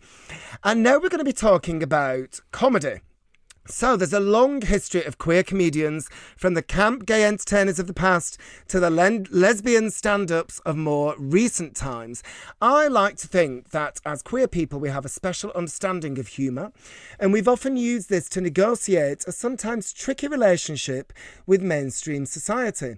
But is there a danger that this can tip over into making fun of ourselves, and this can damage our cause and the way we're perceived by mainstream society? I'm thrilled that at this point we are joined by Stephen Bailey. He is, if you don't know, a comedian who's appeared on Live at the Apollo and warmed up for some of the biggest names in comedy, including Katherine Ryan and Sarah Millican. He also hosts Celebs on the Farm for Channel 4. Is it Channel 4 or Channel 5? Well, it was Channel 5, but now it's actually MTV. Oh. It's moved a lot. Sorry, I'm messing up your intro, but Channel 5, now MTV. And you featured on loads of other shows, including Good Morning Britain, Celebrity Mastermind even. And as well as being a working class, ginger, gay, northern comic, we're all northern on this show today, he is also a black belt in Taekwondo, has a degree in languages, as do I, and he loves a conspiracy theory. We're delighted to have you on the show, Stephen Bailey. Thanks so much for having me. What a long introduction. I know. That's my excuse for messing it up. No, I loved it. I loved everything. My favourite little error you made was Celeb on the Farm. Because I actually think that would be a better show, especially during COVID times, just me and one other. Right, Stephen, first question. The cliche about comedians is they learn to be funny so people will like them. With queer comedians, I think this is often compounded by the fact that we've absorbed a message that deep down there's something wrong with us. Was this true of you, do you think? I don't know, actually. I didn't realise that until years later, but I always thought I was doing it because I was like a poor kid from a council estate. So I was always doing it to like deflect from, do you know, when you had like holes in your shoes and like, you know, you had 2-stripe Adidas instead of the proper Adidas. And I thought it was like all the no frills stuff. I was doing it to deflect from that. And, you know, where I grew up was quite rough. So a lot of people were able to fight, which is why I started to do Taekwondo. But until I was good at Taekwondo, I thought I'd fight with my mouth. You know what? This is so interesting. We were actually talking about social class and council estates in our first discussion, but I'm going to try and keep it on humour. So you think your learning to be funny was primarily motivated by standing out because you were poorer than the other kids? Do you think the gayness, looking back on it now and understanding how things worked, it may not have made you a comedian? Do you think it made you a better comedian? Do you know what? I think just accepting everything made me a better comedian. Like Rosie will tell you, is like people love to tell you this is who you are in comedy. So you're the camp one, you're the gay one. And I was like, well, I'm not going to be that. I'll write about nectar cards. Like, I won't do. Like, the one for me was going, a lot of times people go, oh, well, you do the gay stuff, or the gay stuff might not work here. And it's like, I don't do gay stuff. Like, if I talk about relationships or sex, like every other comedian does, mine just happens to be same sex. Well, that's interesting because you say it might not work here. Actually, as we all know, a lot of stand-up audiences are straight men, in a lot of parts of the country. When you do the gay stuff, I know you say you're talking about relationships, your life, but is there a part of you that thinks that by introducing some, dare I say it, political material, or material that maybe has a bit of a political edge, you can be changing attitudes, maybe introducing activism by stealth? Yeah, I mean, I always say, like, because another favourite from the BBC these days is like, what's your message? What are you saying? And I'm like, literally, every time I stand on a stage in a working men's club in Coventry, I'm a walking, talking political statement. I love it. I absolutely love it. Every time you're saying something, and I've had, as recent as Tuesday, someone come up to me going, I wasn't sure I'd like you, but actually you were the best one on tonight. And it's like, I always go, thank you, that's still homophobic though. Yeah. It's the actually, isn't it? It's the actually. It's like, did you have to say? Actually, I thought you were really good. Other things, like, I know there's been a lot of discussion about like women in comedy, about how you have to straight away within the first 10 seconds prove, or disprove, I should say, that women aren't funny, because obviously we know that's not true. But that's the first thought of a female comedian, is what I'm told. But I'm always like, it's the same for me, is going, you have to hit them straight away. Like, I don't have the privilege of setting up what I want to do, like a straight white male comedian. You have to go in straight away with something hilarious. Like, you have to prove your worth, and then it's like, okay, well, we can listen to them talk about like willies and things. Okay, right. So you mentioned women comedians. We've got one in the discussion. Rosie Wilby, how much do you think your lesbianism fed into your humour or your desire to make people laugh when you were first blossoming as a comedian? Oh, I think it really, really did, because I think in an evolutionary sense, women are attracted to a good sense of humour, the GSOH, if you like.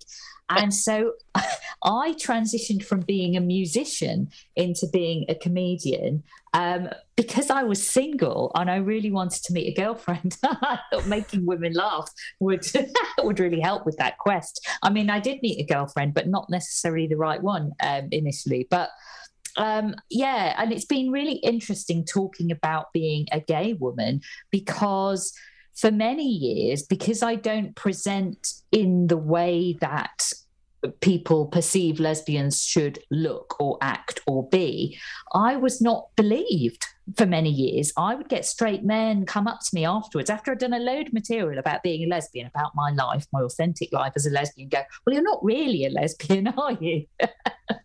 And I thought, well, how do they want me to prove it? Should I go and sleep with your girlfriend?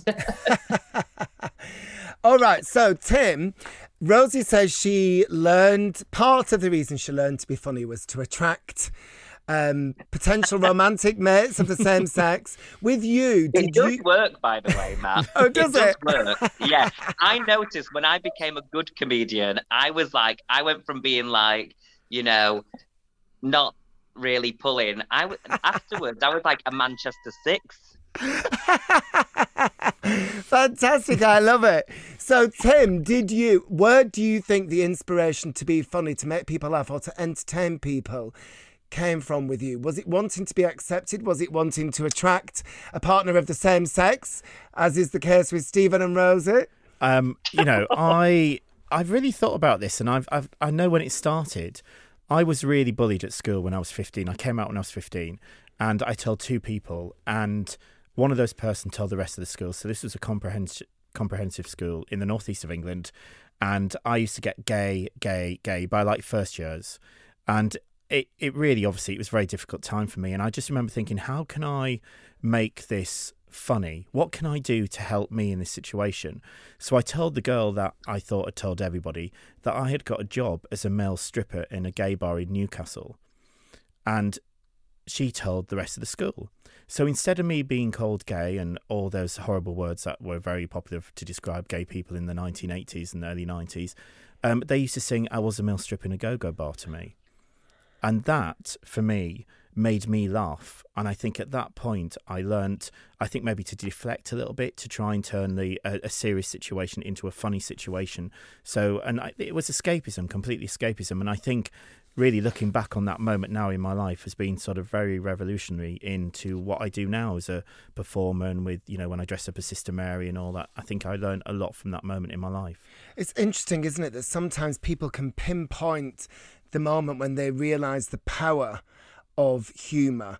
Stephen, do you agree with the point I made in my intro when I was messing up the title of your show just before that as queer people we have a special understanding of humour?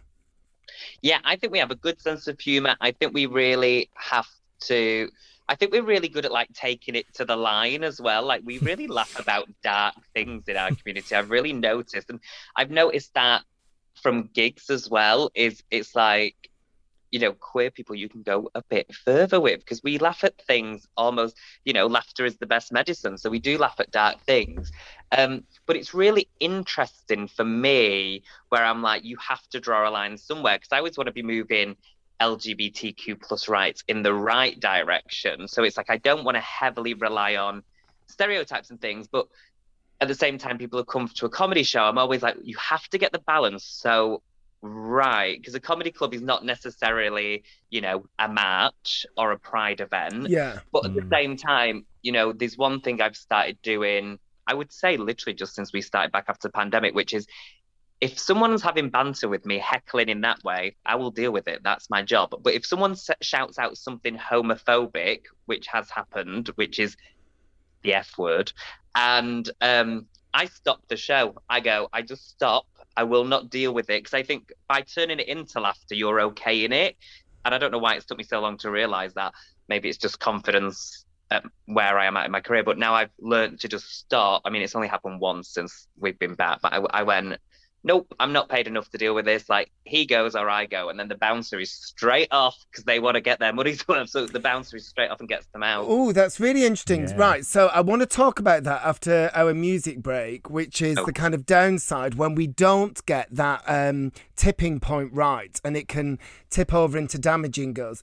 But before I do, Rosie, what Stephen was just saying about the darkness of some of our humour and laughter as medicine.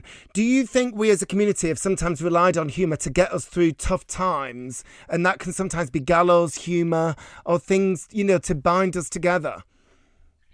Well, I mean, that's really what I explore in my podcast, The Breakup Monologues, is the old adage that tragedy plus time equals comedy. And I think there's really something in that, because the darkest experiences are often the most dramatic and extreme, and the ones where there's a real story attached. And we do often find dark humour in those times of loss and grief.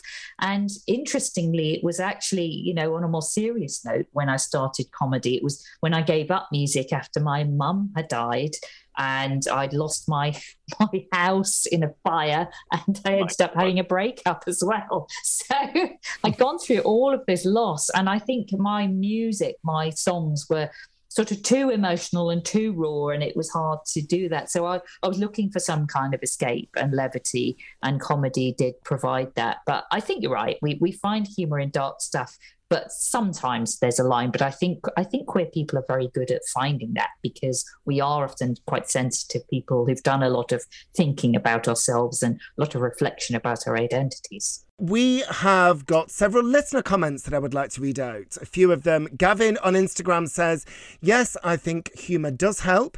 Growing up with the likes of Kenneth Williams and Charles Hawtrey in the Carry On films, and also Frankie Howard, but jumping forward to remember Julie and Clary blazing a trail on Saturday Live on Channel 4. And we have the wonderful Graham Norton, Tom Allen. Jonathan on Twitter says, humour is often used to make homosexuality palatable and unthreatening. It's time we stopped making ourselves a punchline. So Stephen, our guest Stephen Bailey, hinted at this before. I want to pick up on it in a minute. Until then, somebody called Stephen on Facebook says, the people with no sense of humour or ability to make anyone laugh are the ones who will complain. Spite disguised as defence. They use their newfound woke powers to create their own platform for attention. And finally, William on Instagram says, growing up in the 90s under Section 28, the only representation I saw in the media of gay people was clowns to be ridiculed and despised or sinister predators to be feared. This, on top of the AIDS public information ads, told me that I was absurd at best, a potential threat to society at worst, disgusting in any sense. I had to nod in silent agreement with my family when they said how revolting Julian Clary was, all the while thinking he's so funny and beautiful. One of the rare examples of strong positive representation in comedy from that time. Tim MacArthur, you are roughly the same age as me, I imagine. We grew up with gay figures being laughed at, being ridiculed, the figures of fun, whether it's John Inman, Julian Clary. What is your take on this? Obviously, that's using humour, but it's not using it as a weapon to provoke social change. Stephen has talked about his awareness of humour as activism. How do you feel when you look back on those camp comics from the past? Well, I thought the guy, the last comment, from on the Instagram guy, that comment I thought was spot on actually what he said, because there was no positive really role. Well, there were. Julian Clary was amazing, because I remember going to see him at the Aldrich Theatre when I was about 16 in 1989 or something, and just being blown away by him. But again, it was all about the media. There was no sort of being gay the characters weren't even in sitcoms and movies. They were all laughed at. They were ridiculed, and I think that is such an important thing. And I think that's where now we are. It's changed. Our comedians are now hopefully a great role model for those new gay queer people who are 13 and 14 and just realizing who they are. So I agree completely with that last guy's comments. It was spot on. I didn't feel positive about being gay, and I felt, gay were paedophiles or do you know what I mean, all of that. But there was disease carriers, and also the AIDS, that dreadful campaign. I know we had Section 28, then there was that. I was scared to have sex. Oh, so was I. I was terrified. But what do you think? So I can remember, actually, so Stephen was talking about, and I'm going to come back to him now, talking about that line that you cross.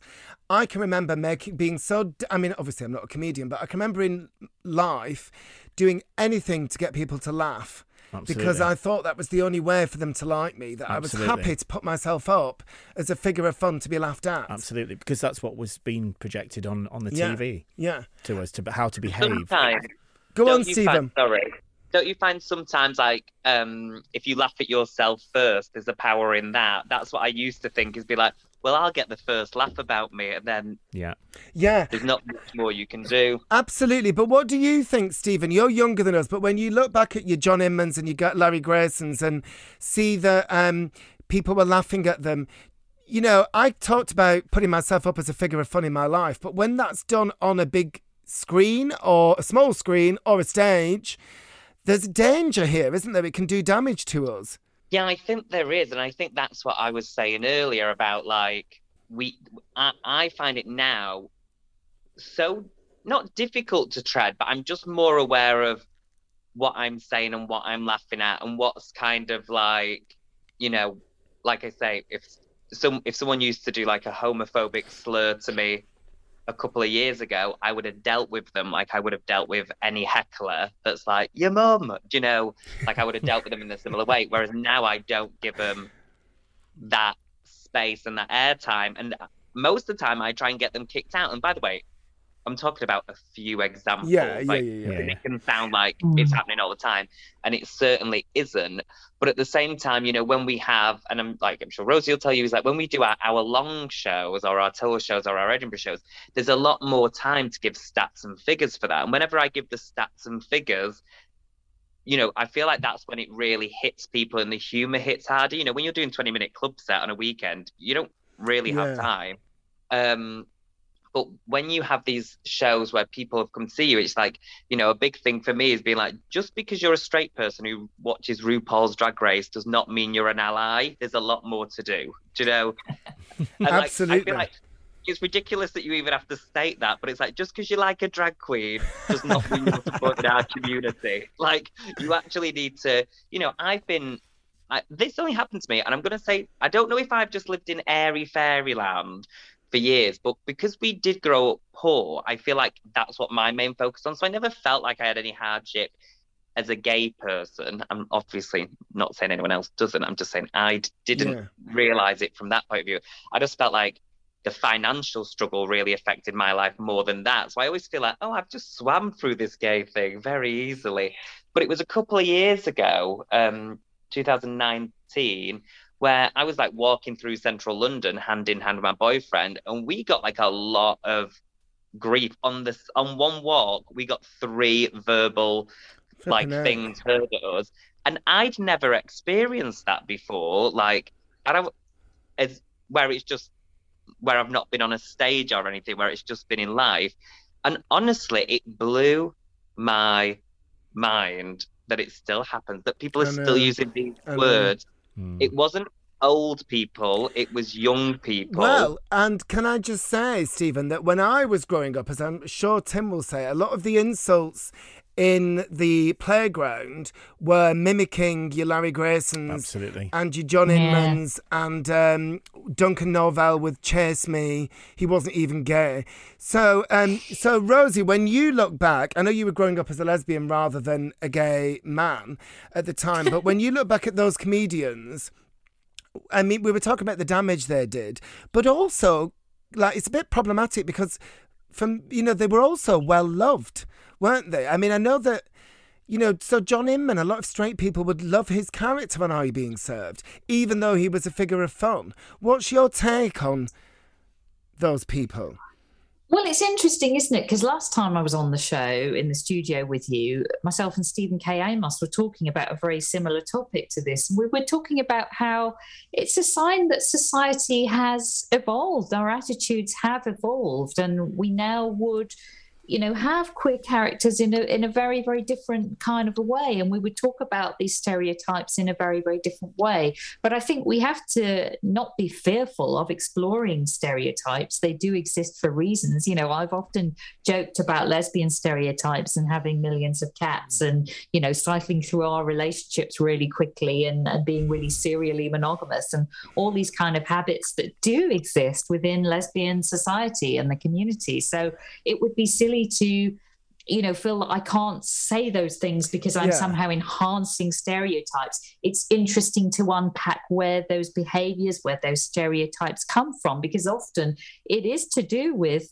prejudice and discrimination. Perhaps lesbians are getting divorced at a really high rate because we're trying to fit into patriarchal heteronormative structures that don't suit us very well. So there's often an interesting political subtext to the stereotypes that exist. So it's still important to highlight them, but I don't think we need to lampoon them in quite the same way than we did. And, fortunately, our culture and our, the art that we create now is a little bit different, I think, in the way we represent gay characters. And that was the way it used to happen. And, Tim, thinking of these stereotypes, I mean, the difficult thing for me, these stereotypical performers or these comedians who use stereotypes and built them up, the difficult thing for me is that although their sexuality was obvious, they were never out. They always hid it as if it was something to be ashamed of.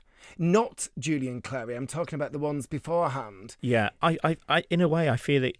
At that period, I feel it was like we were told to laugh at them, not laugh with them. Yeah. If that makes sense, to have that. And I think back, and especially with my grandparents, especially like John Inman, and she'd go like, well, he's one of them, isn't he? And it was that so, and I was like, what's one of them? But they were still on primetime television, and I think we weren't, gay men were not seen in a positive light. They were to be ridiculed. I want to ask Stephen something in a minute, but actually it just occurred to me, Rosie, can I just come back to you for a minute? Is there a similar phenomenon in the history of lesbian comedy? Were there any kind of butch dykes who set themselves up as figures of fun along the lines of John Inman and Larry Grayson? And yeah, I mean, really, the thing is, at the equivalent time, there was just a huge invisibility in terms of lesbian culture, lesbian celebrities, lesbian famous people. The only lesbian I knew was Martina Navratilova. So, it was just this wonderful athlete, this tennis player. And I thought, well, I can't be a lesbian. I'm not good enough at tennis. Because I just thought all lesbians played tennis and were good at tennis. That's what I thought. So there really was just an invisibility. And it's the whole kind of Queen Victoria thing, isn't it? That lesbians don't exist. How could they possibly exist? So I don't think there was the same visibility, but also maybe there weren't quite the same harmful stereotypes. I mean, really, when I'm thinking about the history of kind of lesbian comedy, although if you really go back, there are sort of really interesting kind of drag acts and so on. But really, talking about sort of Ellen coming out and the huge backlash she had, you're really sort of looking at that being a bit of a starting point for talking about lesbians in comedy. Now, there are so many, actually. Right, I want to focus, we need to wrap up soon, so I want to focus on the positive. I want to talk about our special relationship with humour, why we're just funnier than straight, cis people. Stephen, what's your take to my provocative statement? What's your take on it? Do you think, some people say that because we've operated for a lot of our lives slightly outside mainstream society, as outsiders on the fringes, this means we're ideally placed to come up with observational humour? Do you think? Yeah, maybe. Like, we've always been on the outside looking in. I just think, I assume. I don't know. I just always feel like we don't take ourselves that seriously. Is that a good thing, though, or do you think there's times... Might be a problem, which might be a problem. But at the same time, it's like, again, you could flip that the other side and be like, oh my God, do you ever just like stop taking yourself so seriously? Like, there's both extremes actually at the moment, aren't there? If you look on social media, people taking everything seriously and lashing out at the slightest thing.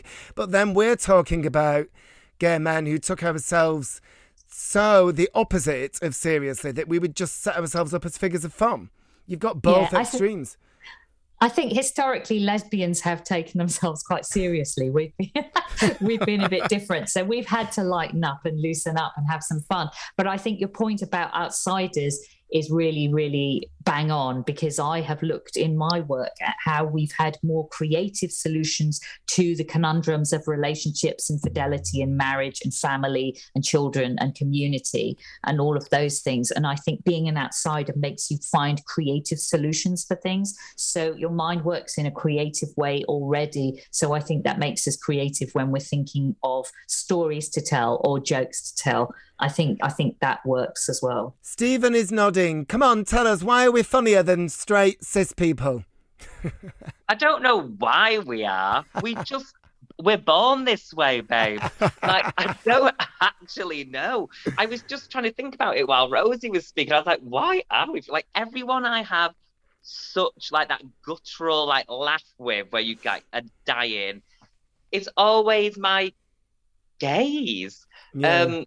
And I really, honest to God, do not know why it is. But I mean, because I don't know about how Rosie goes about it, but when I'm coming up with material, I just think, oh my God, that really cracked me up. And I'll take it to the stage and I'll find out the hard way if it's too much or not, do you know?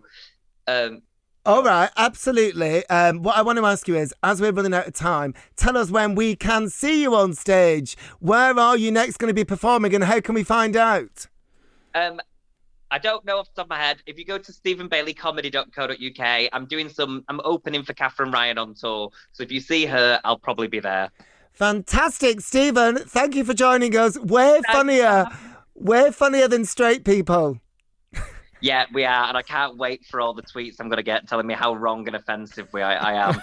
I tell you what, do you know what though? Last time I did a radio show, everyone was tweeting being like, that woman was hilarious. Like, so if they come after me, I'm just going to send them Rosie's way. Brilliant. Stephen, thank you very much. Thank you. Bye, guys. Bye. The Sunday Roast with Matt Cain. Virgin Radio Pride. I'm Matt Cain. This is my Sunday Roast on Virgin Radio Pride, the last one. So that's the subject of our final little discussion after nearly 15 glorious weeks. This current run of Virgin Radio Pride has to come to its scheduled end. Part of the station's aim has been to promote the spirit of Pride when many physical Pride events weren't able to take place.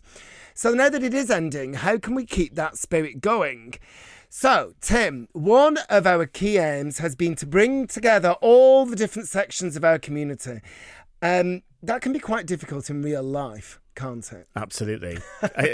Yeah, absolutely. To get a real balance, and so everyone has a voice and everyone feels represented. But how do we I mean, you know, you've got experience of this, as we discussed earlier at Above the Stag. Can you give any tips to people just wanting to do that in lived experience, you know? I think it's about being open and about just exploring life and exploring the different, and maybe, as you know, as a gay man, maybe I should go and see more trans events, or I should just open myself up to that sort of things and not just play safe with what I know and get out there and just explore. And I think, you know, we are coming together as a queer community, and I think that is going to grow. And that's what I love about doing Above the Stag, you know, in the Cabaret Lounge, because it's, even though I'm programming all these different events, they are catered for each element of the community, but I still want other people from the community to come and support and feel safe in a queer space. And Rosie, what do you think? So, as I said earlier, one of the themes that's come up more than any other on this show, infighting within the community. What can we do moving forward, all of us, to combat this? Yeah, I think it is difficult, as Tim says, but I think one of the slight silver linings, if you like, of the whole lockdown situation was that people did start to think about their immediate local community. And, you know, my neighbours were all looking out for one another and, you know, helping older people or people who were ill or disabled and needed to get shopping. And so I think this idea of community has been in the ether a bit more in the last 18 months or so. And so, you know, I've kind of talked to some of our straight allies in the local neighbourhood, and we've met, you know, other gay people and queer people within the sort of local neighbourhood as well. So I think there is something that we can hold on to, that aside from all the horrible stuff that has been going on, you know, that it did make us sort of think about looking out for one another through tough times. And I think maybe we hold on to that energy and take that forward within our community. Tim is nodding. Tim, I want to put something else to you. One of our key aims when we started this station was to engage, entertain, enlighten. Do you think in queer culture that mix has always been right? Or do you think there's sometimes been too much focus on the entertain, not enough on the engage and enlighten? Do you know what I mean? Have we always had that balance right? I don't know really. I think we're getting better. I think we are. I think we're getting better. If to be honest, I think it comes back from, you know, maybe fear of not knowing or understanding.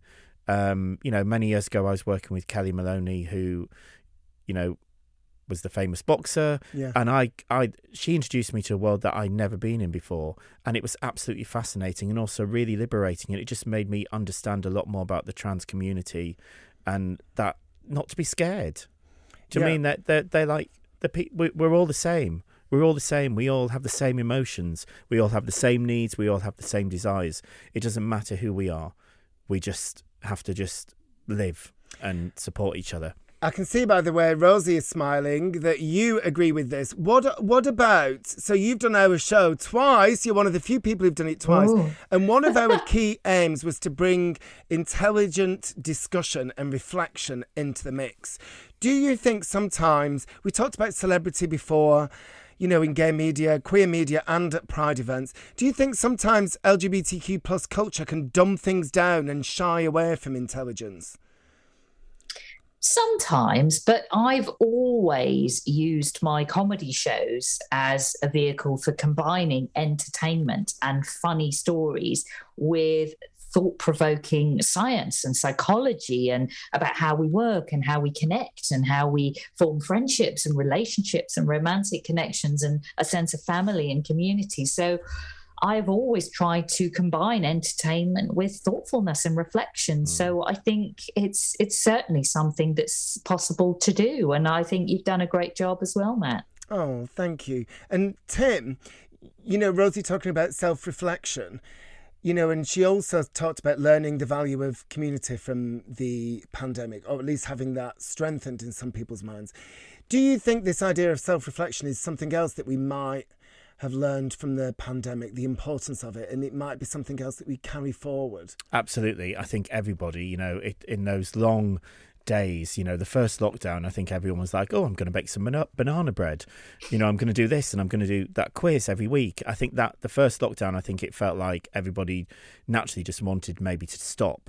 Well, I think the second lockdown, I've spoken to a lot of people did become much more reflective because it was a darker time. It felt a darker time. You're talking about actually the second one. Yeah, the second one didn't really count, did it? No, the second winter one, the November one, that was just a breeze. Yeah. Do you know what I mean? But the winter one, the January one, and I think I remember having more deep, serious conversations with various people in my life, from my straight allies to people in the queer community, and everyone was just really struggling. And I think people did reflect, and people made sort of not promises, but they said, next time I'm going to behave in this way, or I'm going to look out for that person.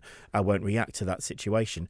I actually don't want to live in London anymore. I want to go and live by the seaside. I actually don't want to be with that partner. Do you know what I mean? I think it's been a much more of a reflective time. And I think that's a good thing, because I think in life we only get one chance, and we've got to make the most of our lives. That's what we have to do now. Oh, and that really is something we've learned from the pandemic. We've only got one chance, the importance of community and the importance of self-reflection. I think that's a good point to wrap up for this week. Thanks very much to my guests, Tim MacArthur, Rosie Wilby, Darren Stiles and Stephen Bailey. And thanks very much to you, the listener, for joining us on the Sunday Roast for our final show here on Virgin Radio Pride. If you want to catch up on any of the previous episodes, you can do that by searching for Virgin Radio Pridecast wherever you listen to your podcasts. Thanks to all the production team, Polly Marquis, Felix Rakow, Steve Softly, plus Mike Cass, Stuart Davis and Duncan Levin at Virgin Radio UK. If you want to, do still feel free to drop us a line if you've enjoyed the show, or if you just want to have your say. If you're looking for us on social media, we're on at Virgin Radio UK, and I'm on at Matt Cain Writer, or you can email us on pride@virginradio.co.uk. We have loved having you with us on this fabulous queer journey, and we will hopefully see you again soon.